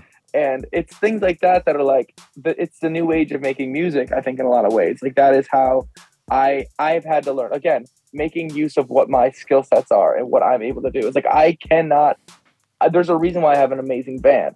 Yeah. Like I cannot do these things. But what I can learn how to do is like maybe program drum beats or like how to play these really cool guitar parts if I just take it one piece at a time and really focus on it, because I don't have the time to sit there and get really good at guitar. Yeah. I've got a million songs to write and produce. You become become the alchemist. You become the, how do we get this sound? How do we put this together? What does it sound like? Instead of becoming just the ultimate shredder Eddie Van Halen Which I would guy. love to be able to do. I grew up writing songs. I never grew up like really idolizing guitar in that way. Yeah, definitely. Well, I mean, speaking of your band, obviously you guys have been a band roughly about 6 years, and the first single out of the gate, Favorite Liar, immediately just picks up fire. I mean, Ali Hagendorf at Spotify and Jeff Regan both jump on board. You get all of these streams, you get all of these listens. And I always wonder in that sense, when you had that success out of the gates, do you get a little unreal expectation in your head? Is there these gears that when you start seeing that really fast success and that really everybody loving that song, like, oh man, oh, here it comes? Or were you like, Just keep grinding. We'll see what happens. I think it had a feeling of like, oh man, here it comes. Mm-hmm. That's definitely part of it. Mm-hmm. But I think it felt more like it's just like a confirmation or maybe affirmation of like, yeah, this is what, like it was almost like a, yes, keep doing this thing. Yeah. You know, when you write a million songs and you're just like, not sure what, like, I just have always been chasing what I like and what I want to try to do, and to finally get some outside validation. Yeah. It was like, oh, cool. So this is the right thing. And I've always had this theory around naive optimism about like being dumb enough to believe that you'll be successful is the only way to be successful, because otherwise you're not going to try. You're likely not going to. You're likely, like, more than likely, like, because not everyone can be successful or like achieve their dreams or whatever it is, but you do have to think that you can. Yeah. Like, yeah. Because if you think that you can, if you not even think that you can, if you know that you will, yeah, you make a lot of micro decisions throughout the day that get you there. Like, you're less likely to settle into the job or settle into school or settle into certain things. You're more likely to take small tiny risks that all add up into the big thing, rather than, you know, if you want it but it's not something you actually think is going to truly happen for you, you're more likely to take those smaller choices of complacency and things like that, which there's no shame of. That's just you. That's why I call it naive. It's like this naive optimism of like, no, of course it's going to happen. Suspend reality. Yeah. And that's kind of what it fell in line with. It was like, it was started happening. I was like, yeah, this was supposed to happen. Not like I deserve this or I'm entitled to this. Yeah. But rather like, this is the next step. That's the road. Yeah. This is along the road of where we are. Like, even, I mean, what we're doing right now, we're playing to 600-700 kids in any city in the US, sometimes 1,200-1,300 headlining with no help and support. Yeah. I'm like, that for me, if that's the end, I'm cool. Yeah. I'm good.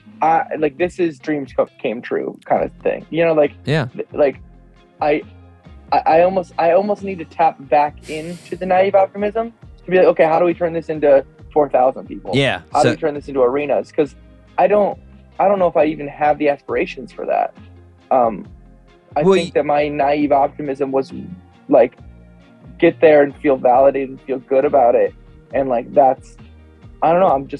It's what I'm seeing is what I wanted, and what I dreamed of. And it's, you know, it would be awesome to play for 4,000 people, but for some reason, it's not something that is jumping out at me, you know? Yeah. Well, and it's like you mentioned before, your dedicated fan base. I mean, you'll still have obviously a dedicated fan base with those bigger audiences, but you do lose some of that intimacy you were talking about, as far as you know, true. the inside jokes and everything like that. So it's, I mean, you know, it's maybe it's that. Maybe I've talked to a therapist about that. Like, hey, why don't I want success anymore? Why don't I want more success? Like, you're afraid of losing. You know, it's detachment issues or something. I don't know. Gotta work through it. Work through it. Yeah.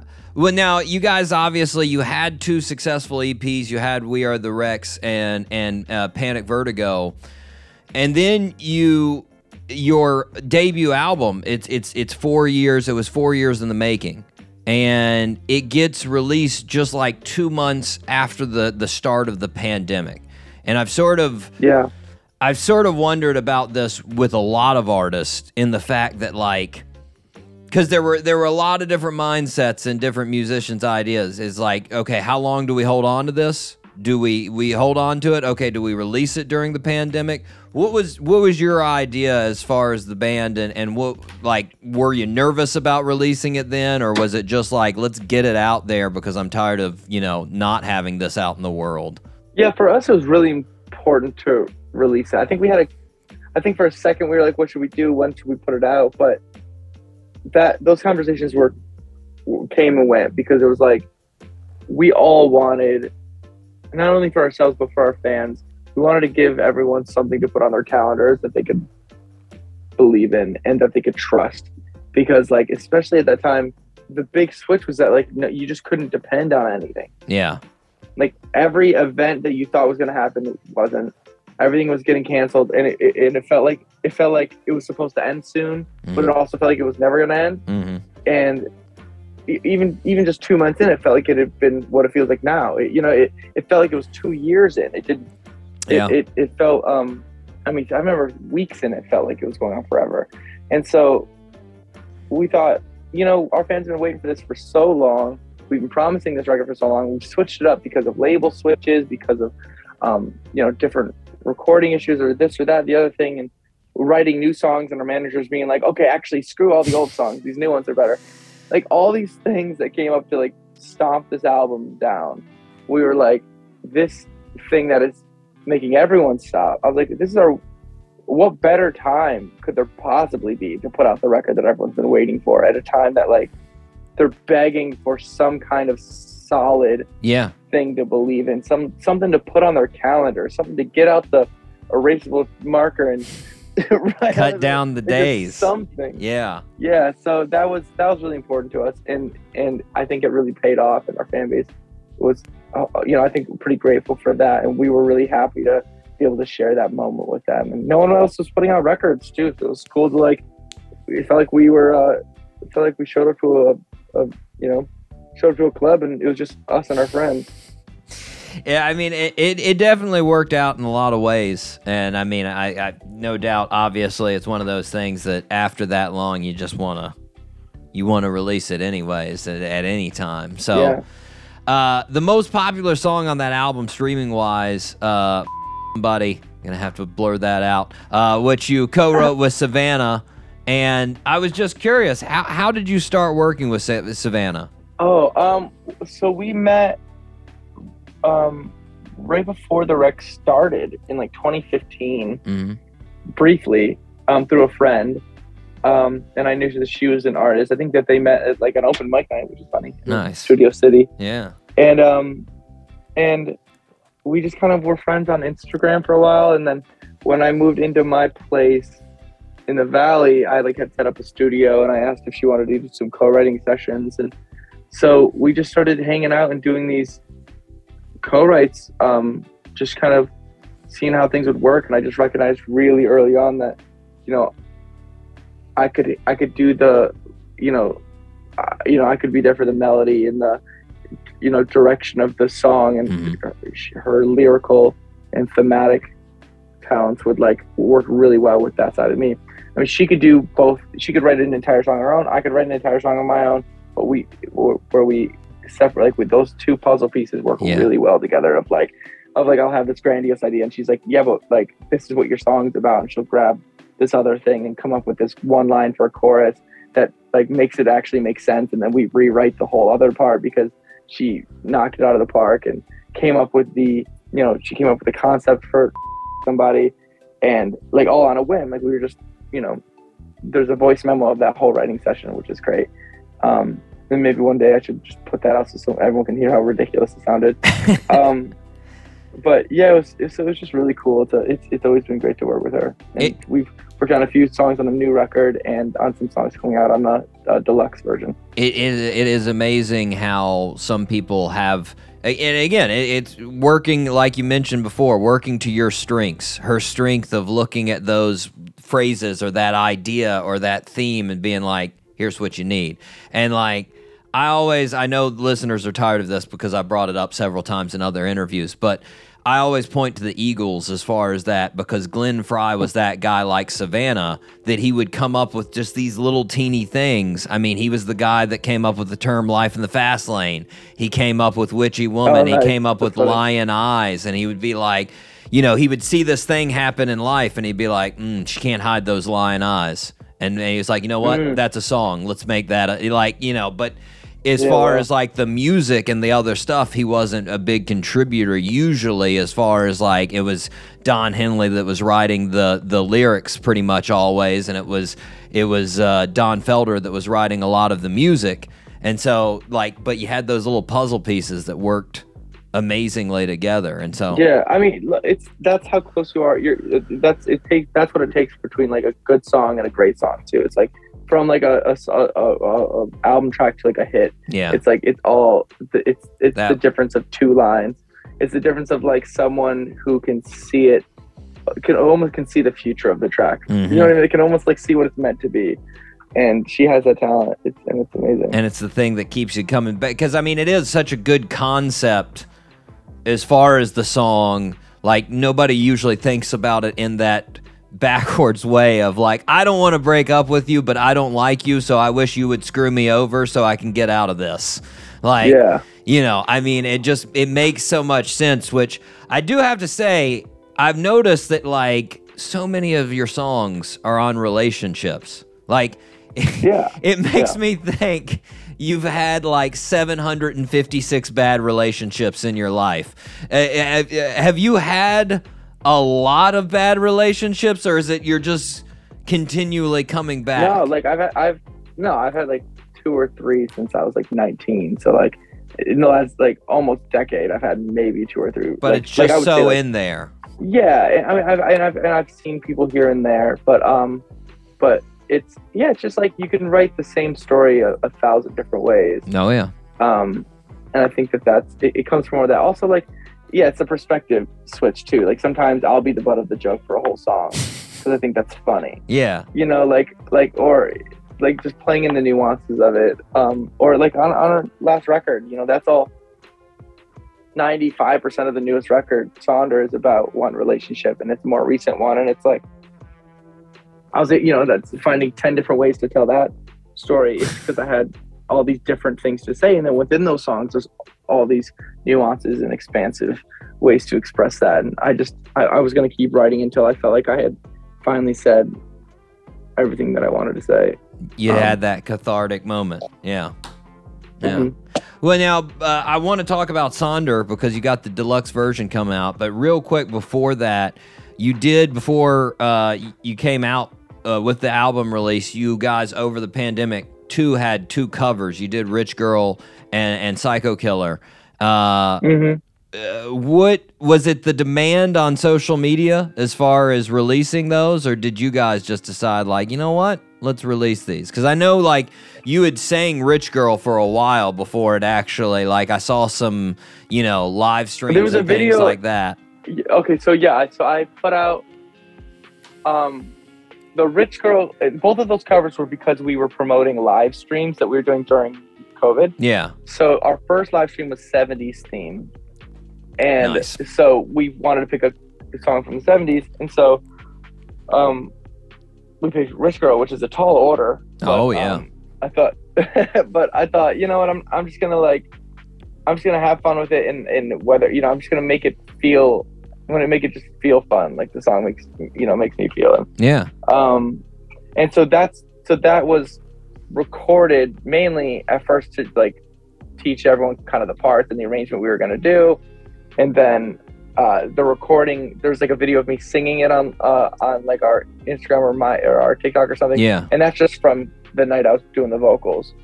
So it was just like the same. The thing with Psycho Killer is that was just as a way to promote the live stream, and then because that one was Halloween themed. Nice. And also kind of had an 80s vibe to it, but it was mainly the Halloween aspect to it. And they were kind of promotional tie-in things from songs we love. That just kind of fit the theme of a show we were putting together. Rich Girl is amazing. Your version, I love it. I mean, obviously it's hard. Thanks, it's hard to top Hall & Oates, but it's amazing. And Brandon Flowers from The Killers, he says everything that you need to know about writing a pop song is in Rich Girl. And really? Nice.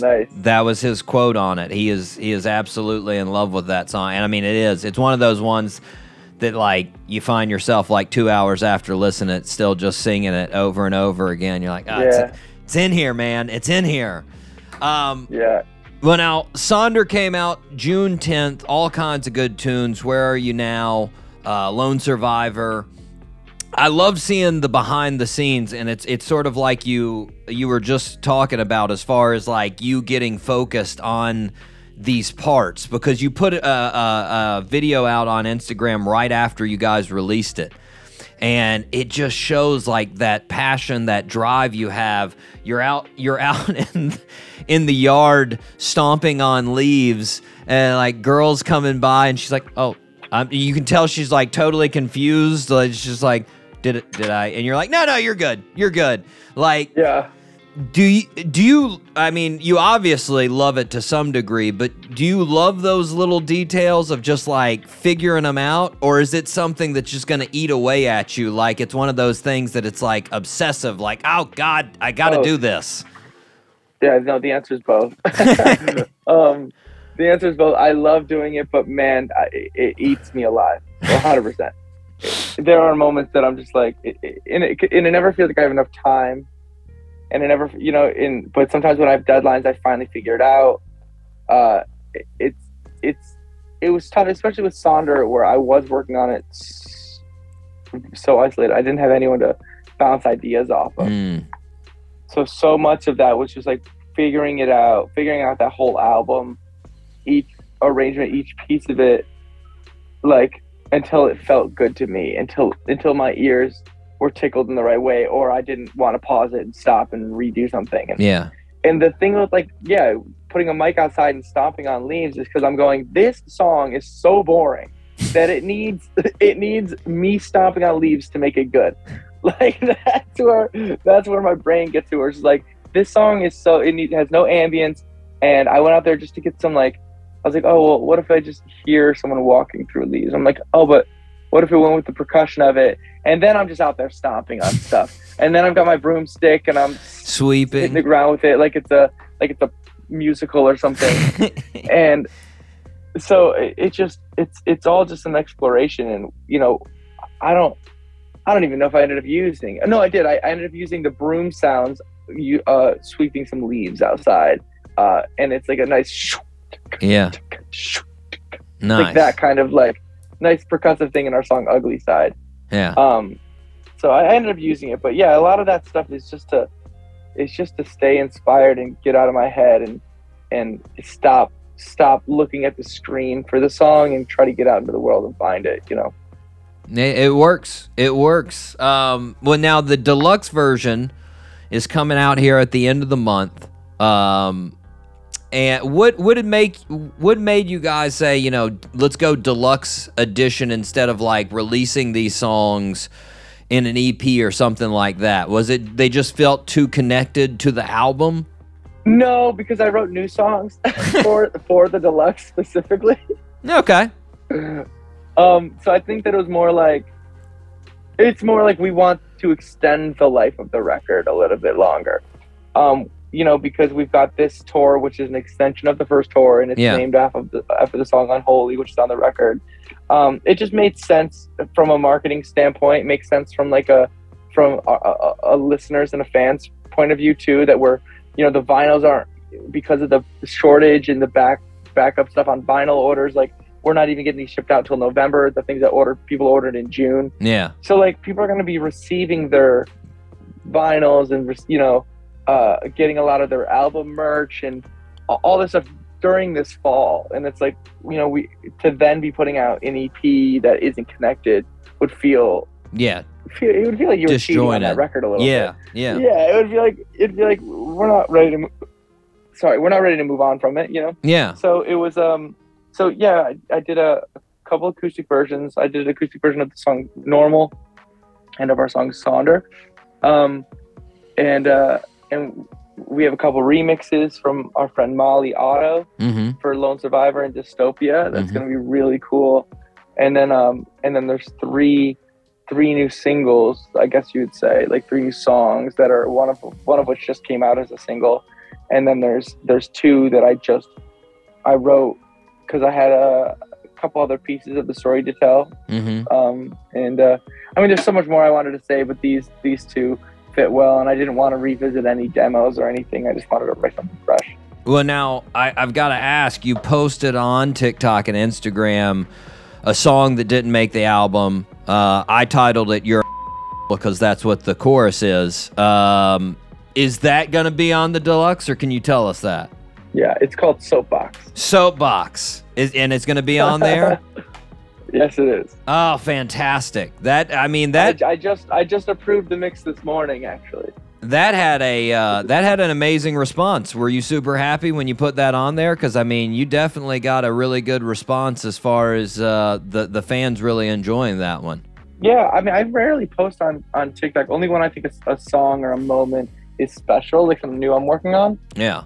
And yeah, I felt good about that track, and I thought, well, if I like it, I think other people are gonna, because I really hate most of what I'm working on most of the time.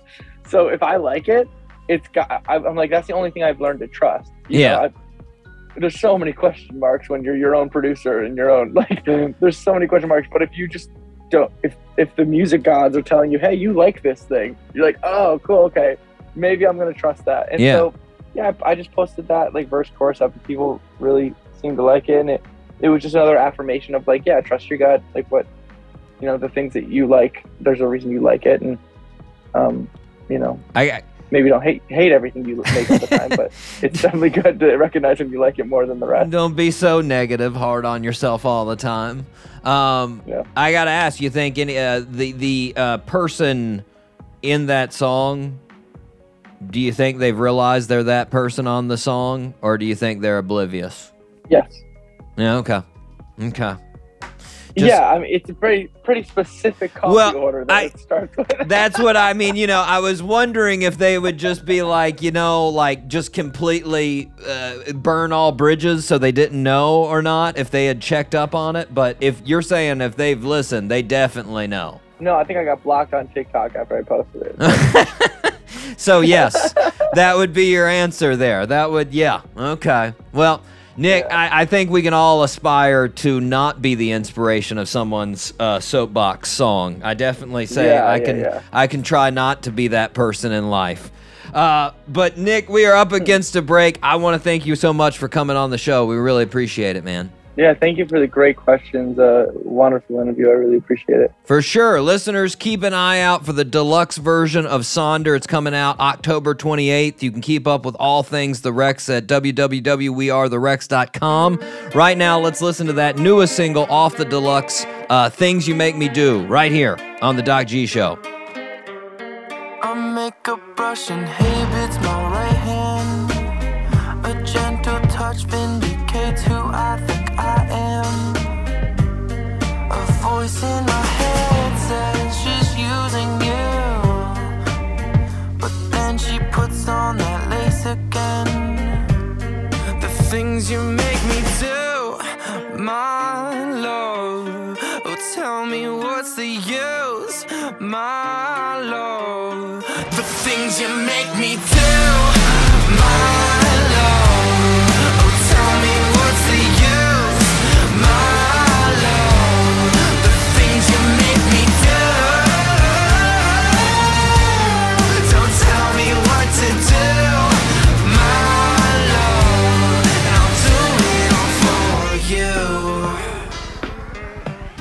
I'm doing them for you again. This should be a sin. You are the mayor of my consciousness. A voice in my head says she loves you, but I've been thinking lately maybe that ain't true. The things you make me do, my love. Oh, tell me what's the use, my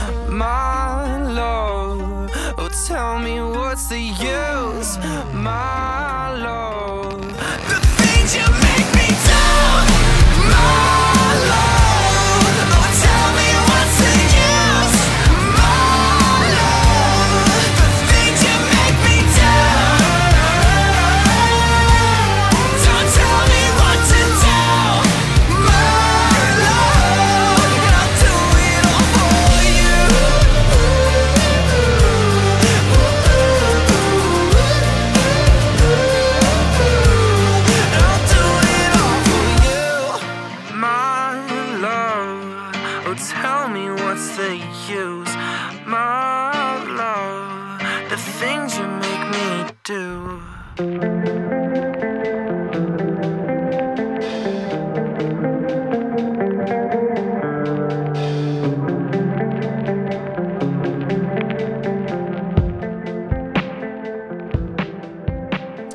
And we are back here on the Doc G Show. You just heard the Rex Nick Anderson. Fantastic fella there.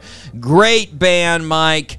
Doing their thing out there on tour. Always just I feel like it's a ball of emotions out there on the road, you know? Yeah.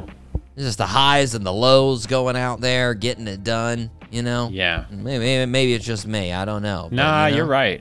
You get really amped up after shows, and then you have to kind of come down off of that, and it's like the next day you're traveling, you're like, what am I doing? Yeah. What is this? How many people are going to be at the next show? Is it worth it? What is this going?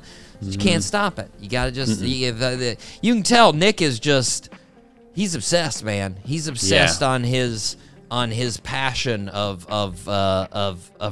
mainly, I mean, of writing music. That's right. It's like I mentioned in the interview, watching him, the behind the scenes stuff that he posted on social media of him like putting in sound effects, doing dubbing, doing vocals, like all these different things, just like you could tell he'd just been in the studio for hours, just like, all right, what if I do this? What if I put this in there? Like, it's that obsessive mind, man. It's crazy. It's wild. Yeah, I love it. Anyways, great band. Super fantastic. We are going to go on, though, Mike, to the hottest segment in the world. Doc G Top 3. Woo! Mike, I did a very broad topic here. This was, I realized, and I was like, man, this might have been a little bit too much. Girl, come on. This might have been a little bit too broad, because as I was trying to come up with different things, I was like, you know what? I got way too many. Too many. Yeah. So, now, our topic, for the listeners that don't know, would be favorite outdoor activities. Favorite outdoor activities. So there's a ton of things, Mike. First of all, I will give a couple of my honorable mentions that didn't make it. Paddleboarding. Got to be on a smooth lake. Love paddleboarding. I'm not a huge fan on rough seas. Don't put me out there when it is turbulent and it is windy. No, F that. Yeah. I'm not going out in that. But on a nice crystal smooth lake, it's like you're just floating over that water. It's really nice. It's really fun. It looks fun. I've never done it, but it looks great.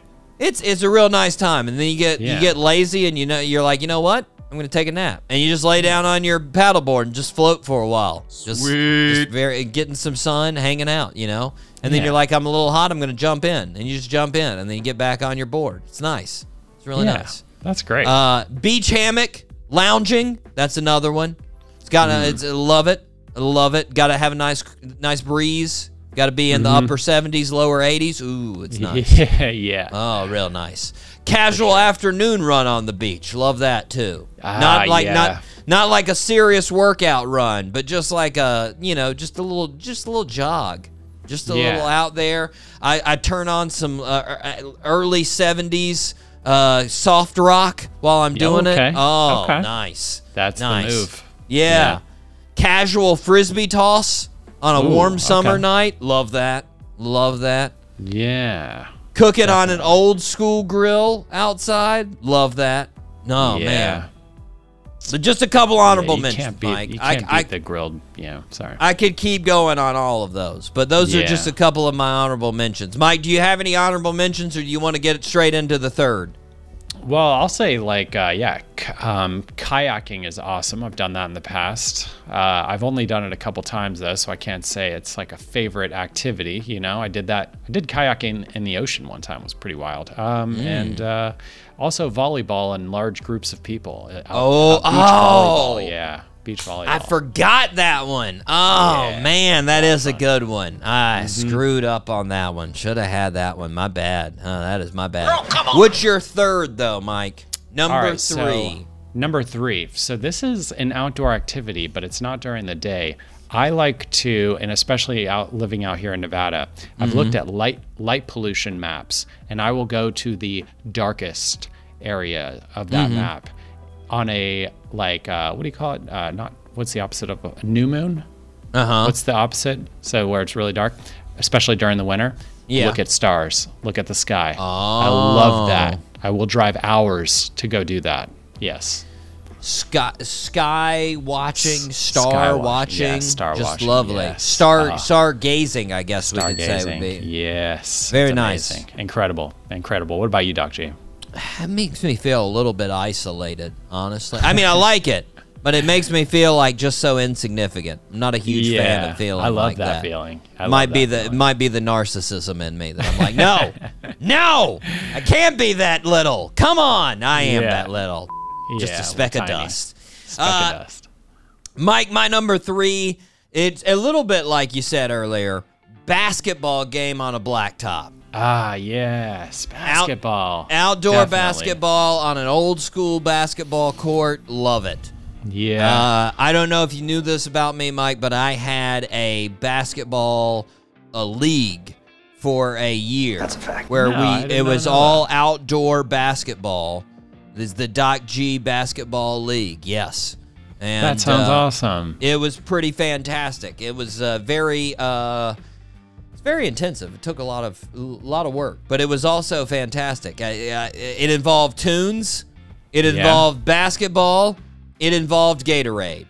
I brought out Gatorade for everybody. We always had Gatorade. It was nice. Big old tubs basketball of it. drink. Yeah. Get ready for it. Lemon lime Gatorade, good tunes, and good hooping. It was awesome. Yeah. It was awesome. Nice, Mike, you're number 2. Number 2 for me, new one over the last couple years, hiking. Hiking specifically in the mountains. Yeah, hiking in the mountains. Amazing, beautiful awesomeness. I guess I will save it. It's very close to my number 1. So true. So I'll bring. There's a little bit of a twist, I guess I have on mine. All right. But my number 2, spontaneous game of keep away in the pool or lake. Okay. So much fun. That's right. No idea. Literally, I tell people all the time, but one of the most fun things I've ever done in my life was playing a spontaneous game of keep away in the pool at a pool party we had for the gym that I worked at. We played 2 hours in a row of this game. We just spontaneously split up into teams and we're going at it for 2 hours. Just so much fun, Mike. Really? What is keep away? I don't know what this is. You just got a team, and all you're doing is keeping the ball away from the other team. You throw it to another person on your team, and they try to steal it from you. And when they steal it from you, then you're trying to get it from them. And that's all we did for like 2 hours. It was just, oh my God, it's so much fun. That's great. And, it's one of those things, though, Mike. You know what the key to it is? Spontaneous. Spontaneous. I couldn't organize that right now. If I got like 15 people and were like, hey, we're going to do this in the pool, they'd be like, this sucks. And they'd be right because it'd be organized. And they'd be like, nah. Yeah. Spontaneous. It just multiplied out of nowhere. And we were just all just caught up in the rush. In the rush of fun, Mike. In the That's rush great. of fun. That's amazing. Mike, what's your number 1? Number 1 for me, Doc G. Maybe you know, maybe you don't know, but rollerblading. Skate parks. Going aggressive skating specifically. I am a fruit booter. I love going to skate parks and I love rollerblading. I do this like every Sunday. Usually we have meetups every Sunday and Thursday. Yeah. Yeah. You got some pretty bad moves, man. And I mean appreciate bad that. in a good way. Yeah, thank you. This is doing nice. it a long time. So I was like, oh, it's wild, 5 years man. old. I see some of those videos you post. You're doing turns and flips and grinds and just all kinds of nutter butter stuff. I would have broke like 17 bones by now already. Yeah. Just man, there's no way I could do that. Real quick story about half pipes, Mike.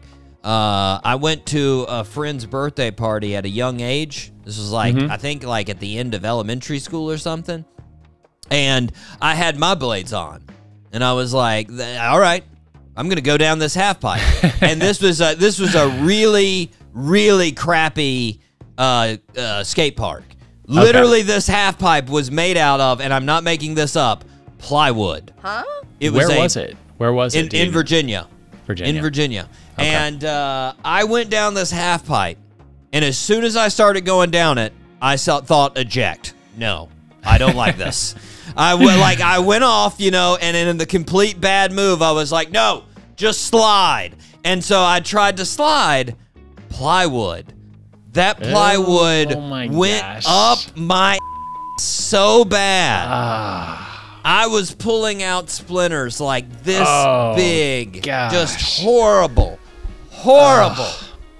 Never tried that again. So sorry.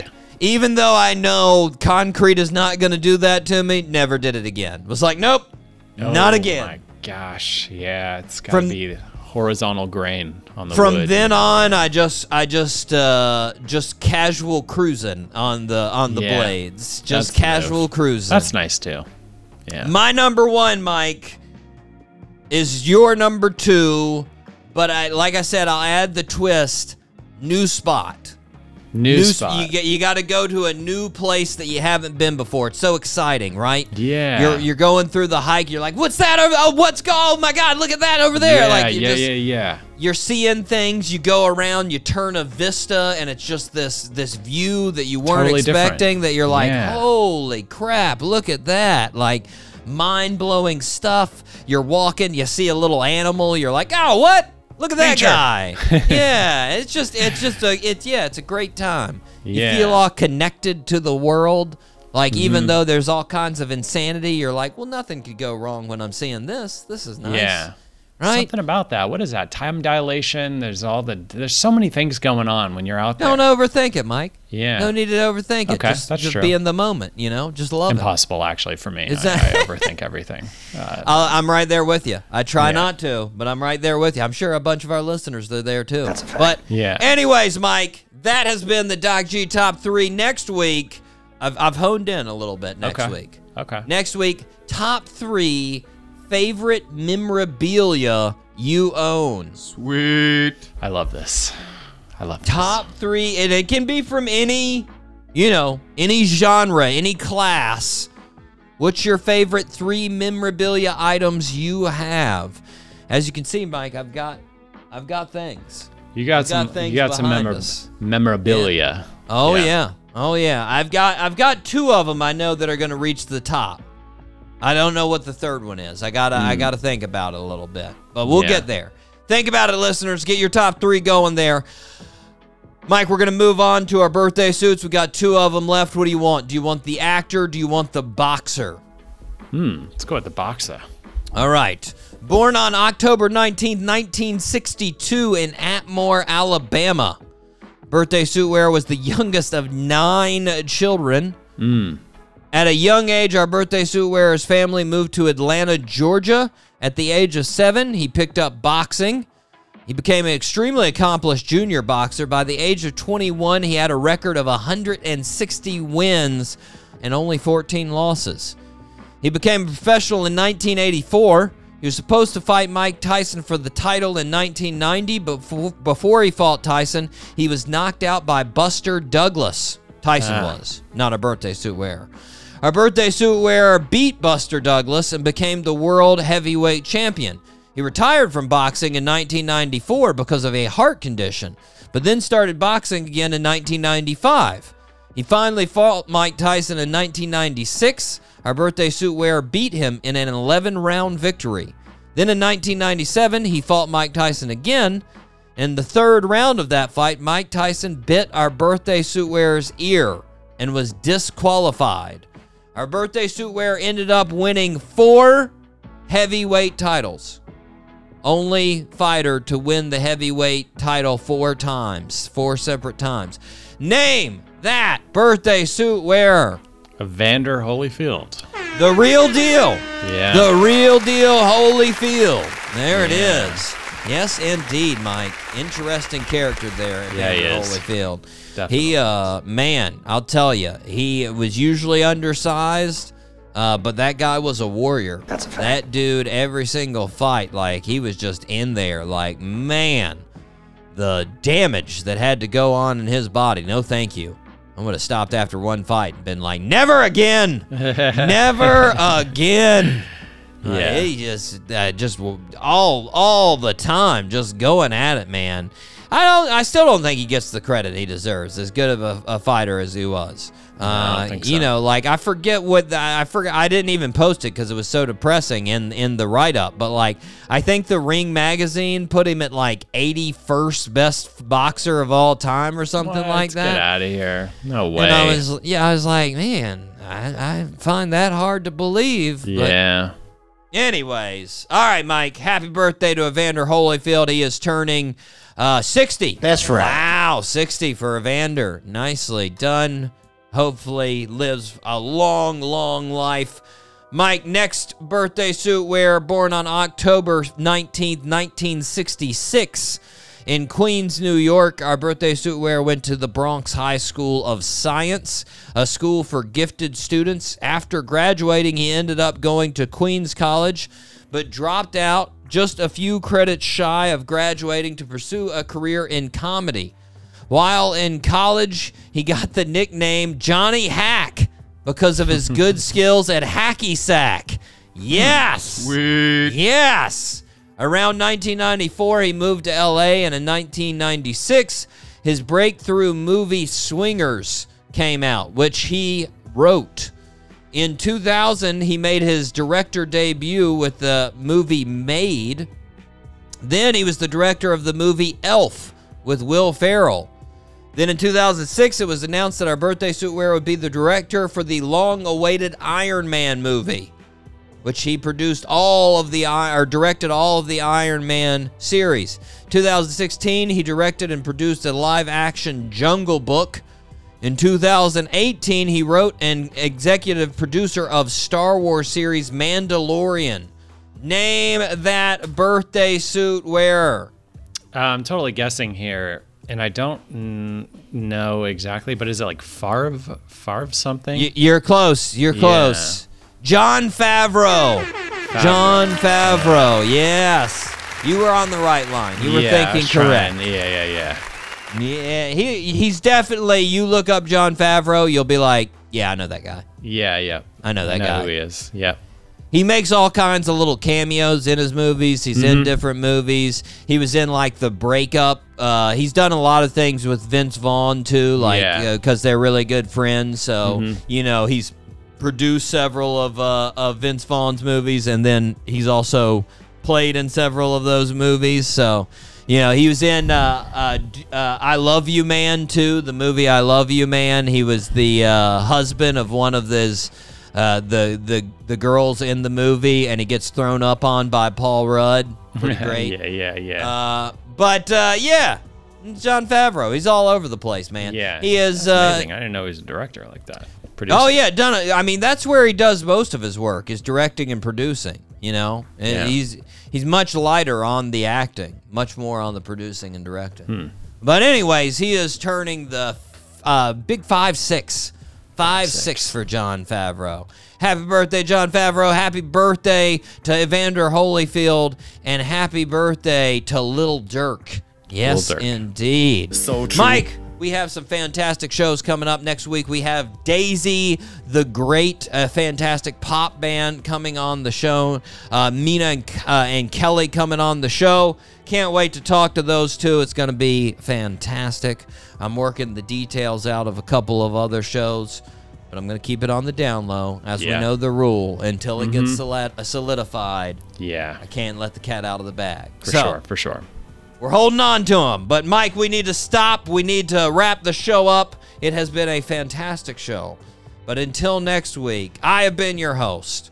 With me, as always, the one, the only, notorious Mikey Maximus, the Furnicus Charette. Dr. E, thank you so much for having me. Great time. Good times. Now, always. do I need to put your AA before or after the name? I don't know. Because it seems a little long afterwards, like Charette AA. Like, that doesn't make, you know? Yeah, no, I think you got to do it before. I think it sounds better before. Like the notorious AA holder? Yeah. Huh? Yeah. Maybe. I don't know. I'll work it out with my lyrics, my alternate lyrics of a Little Dirk song. Until next week, guys, zip it up and zip it out. Zippity-doo-dah.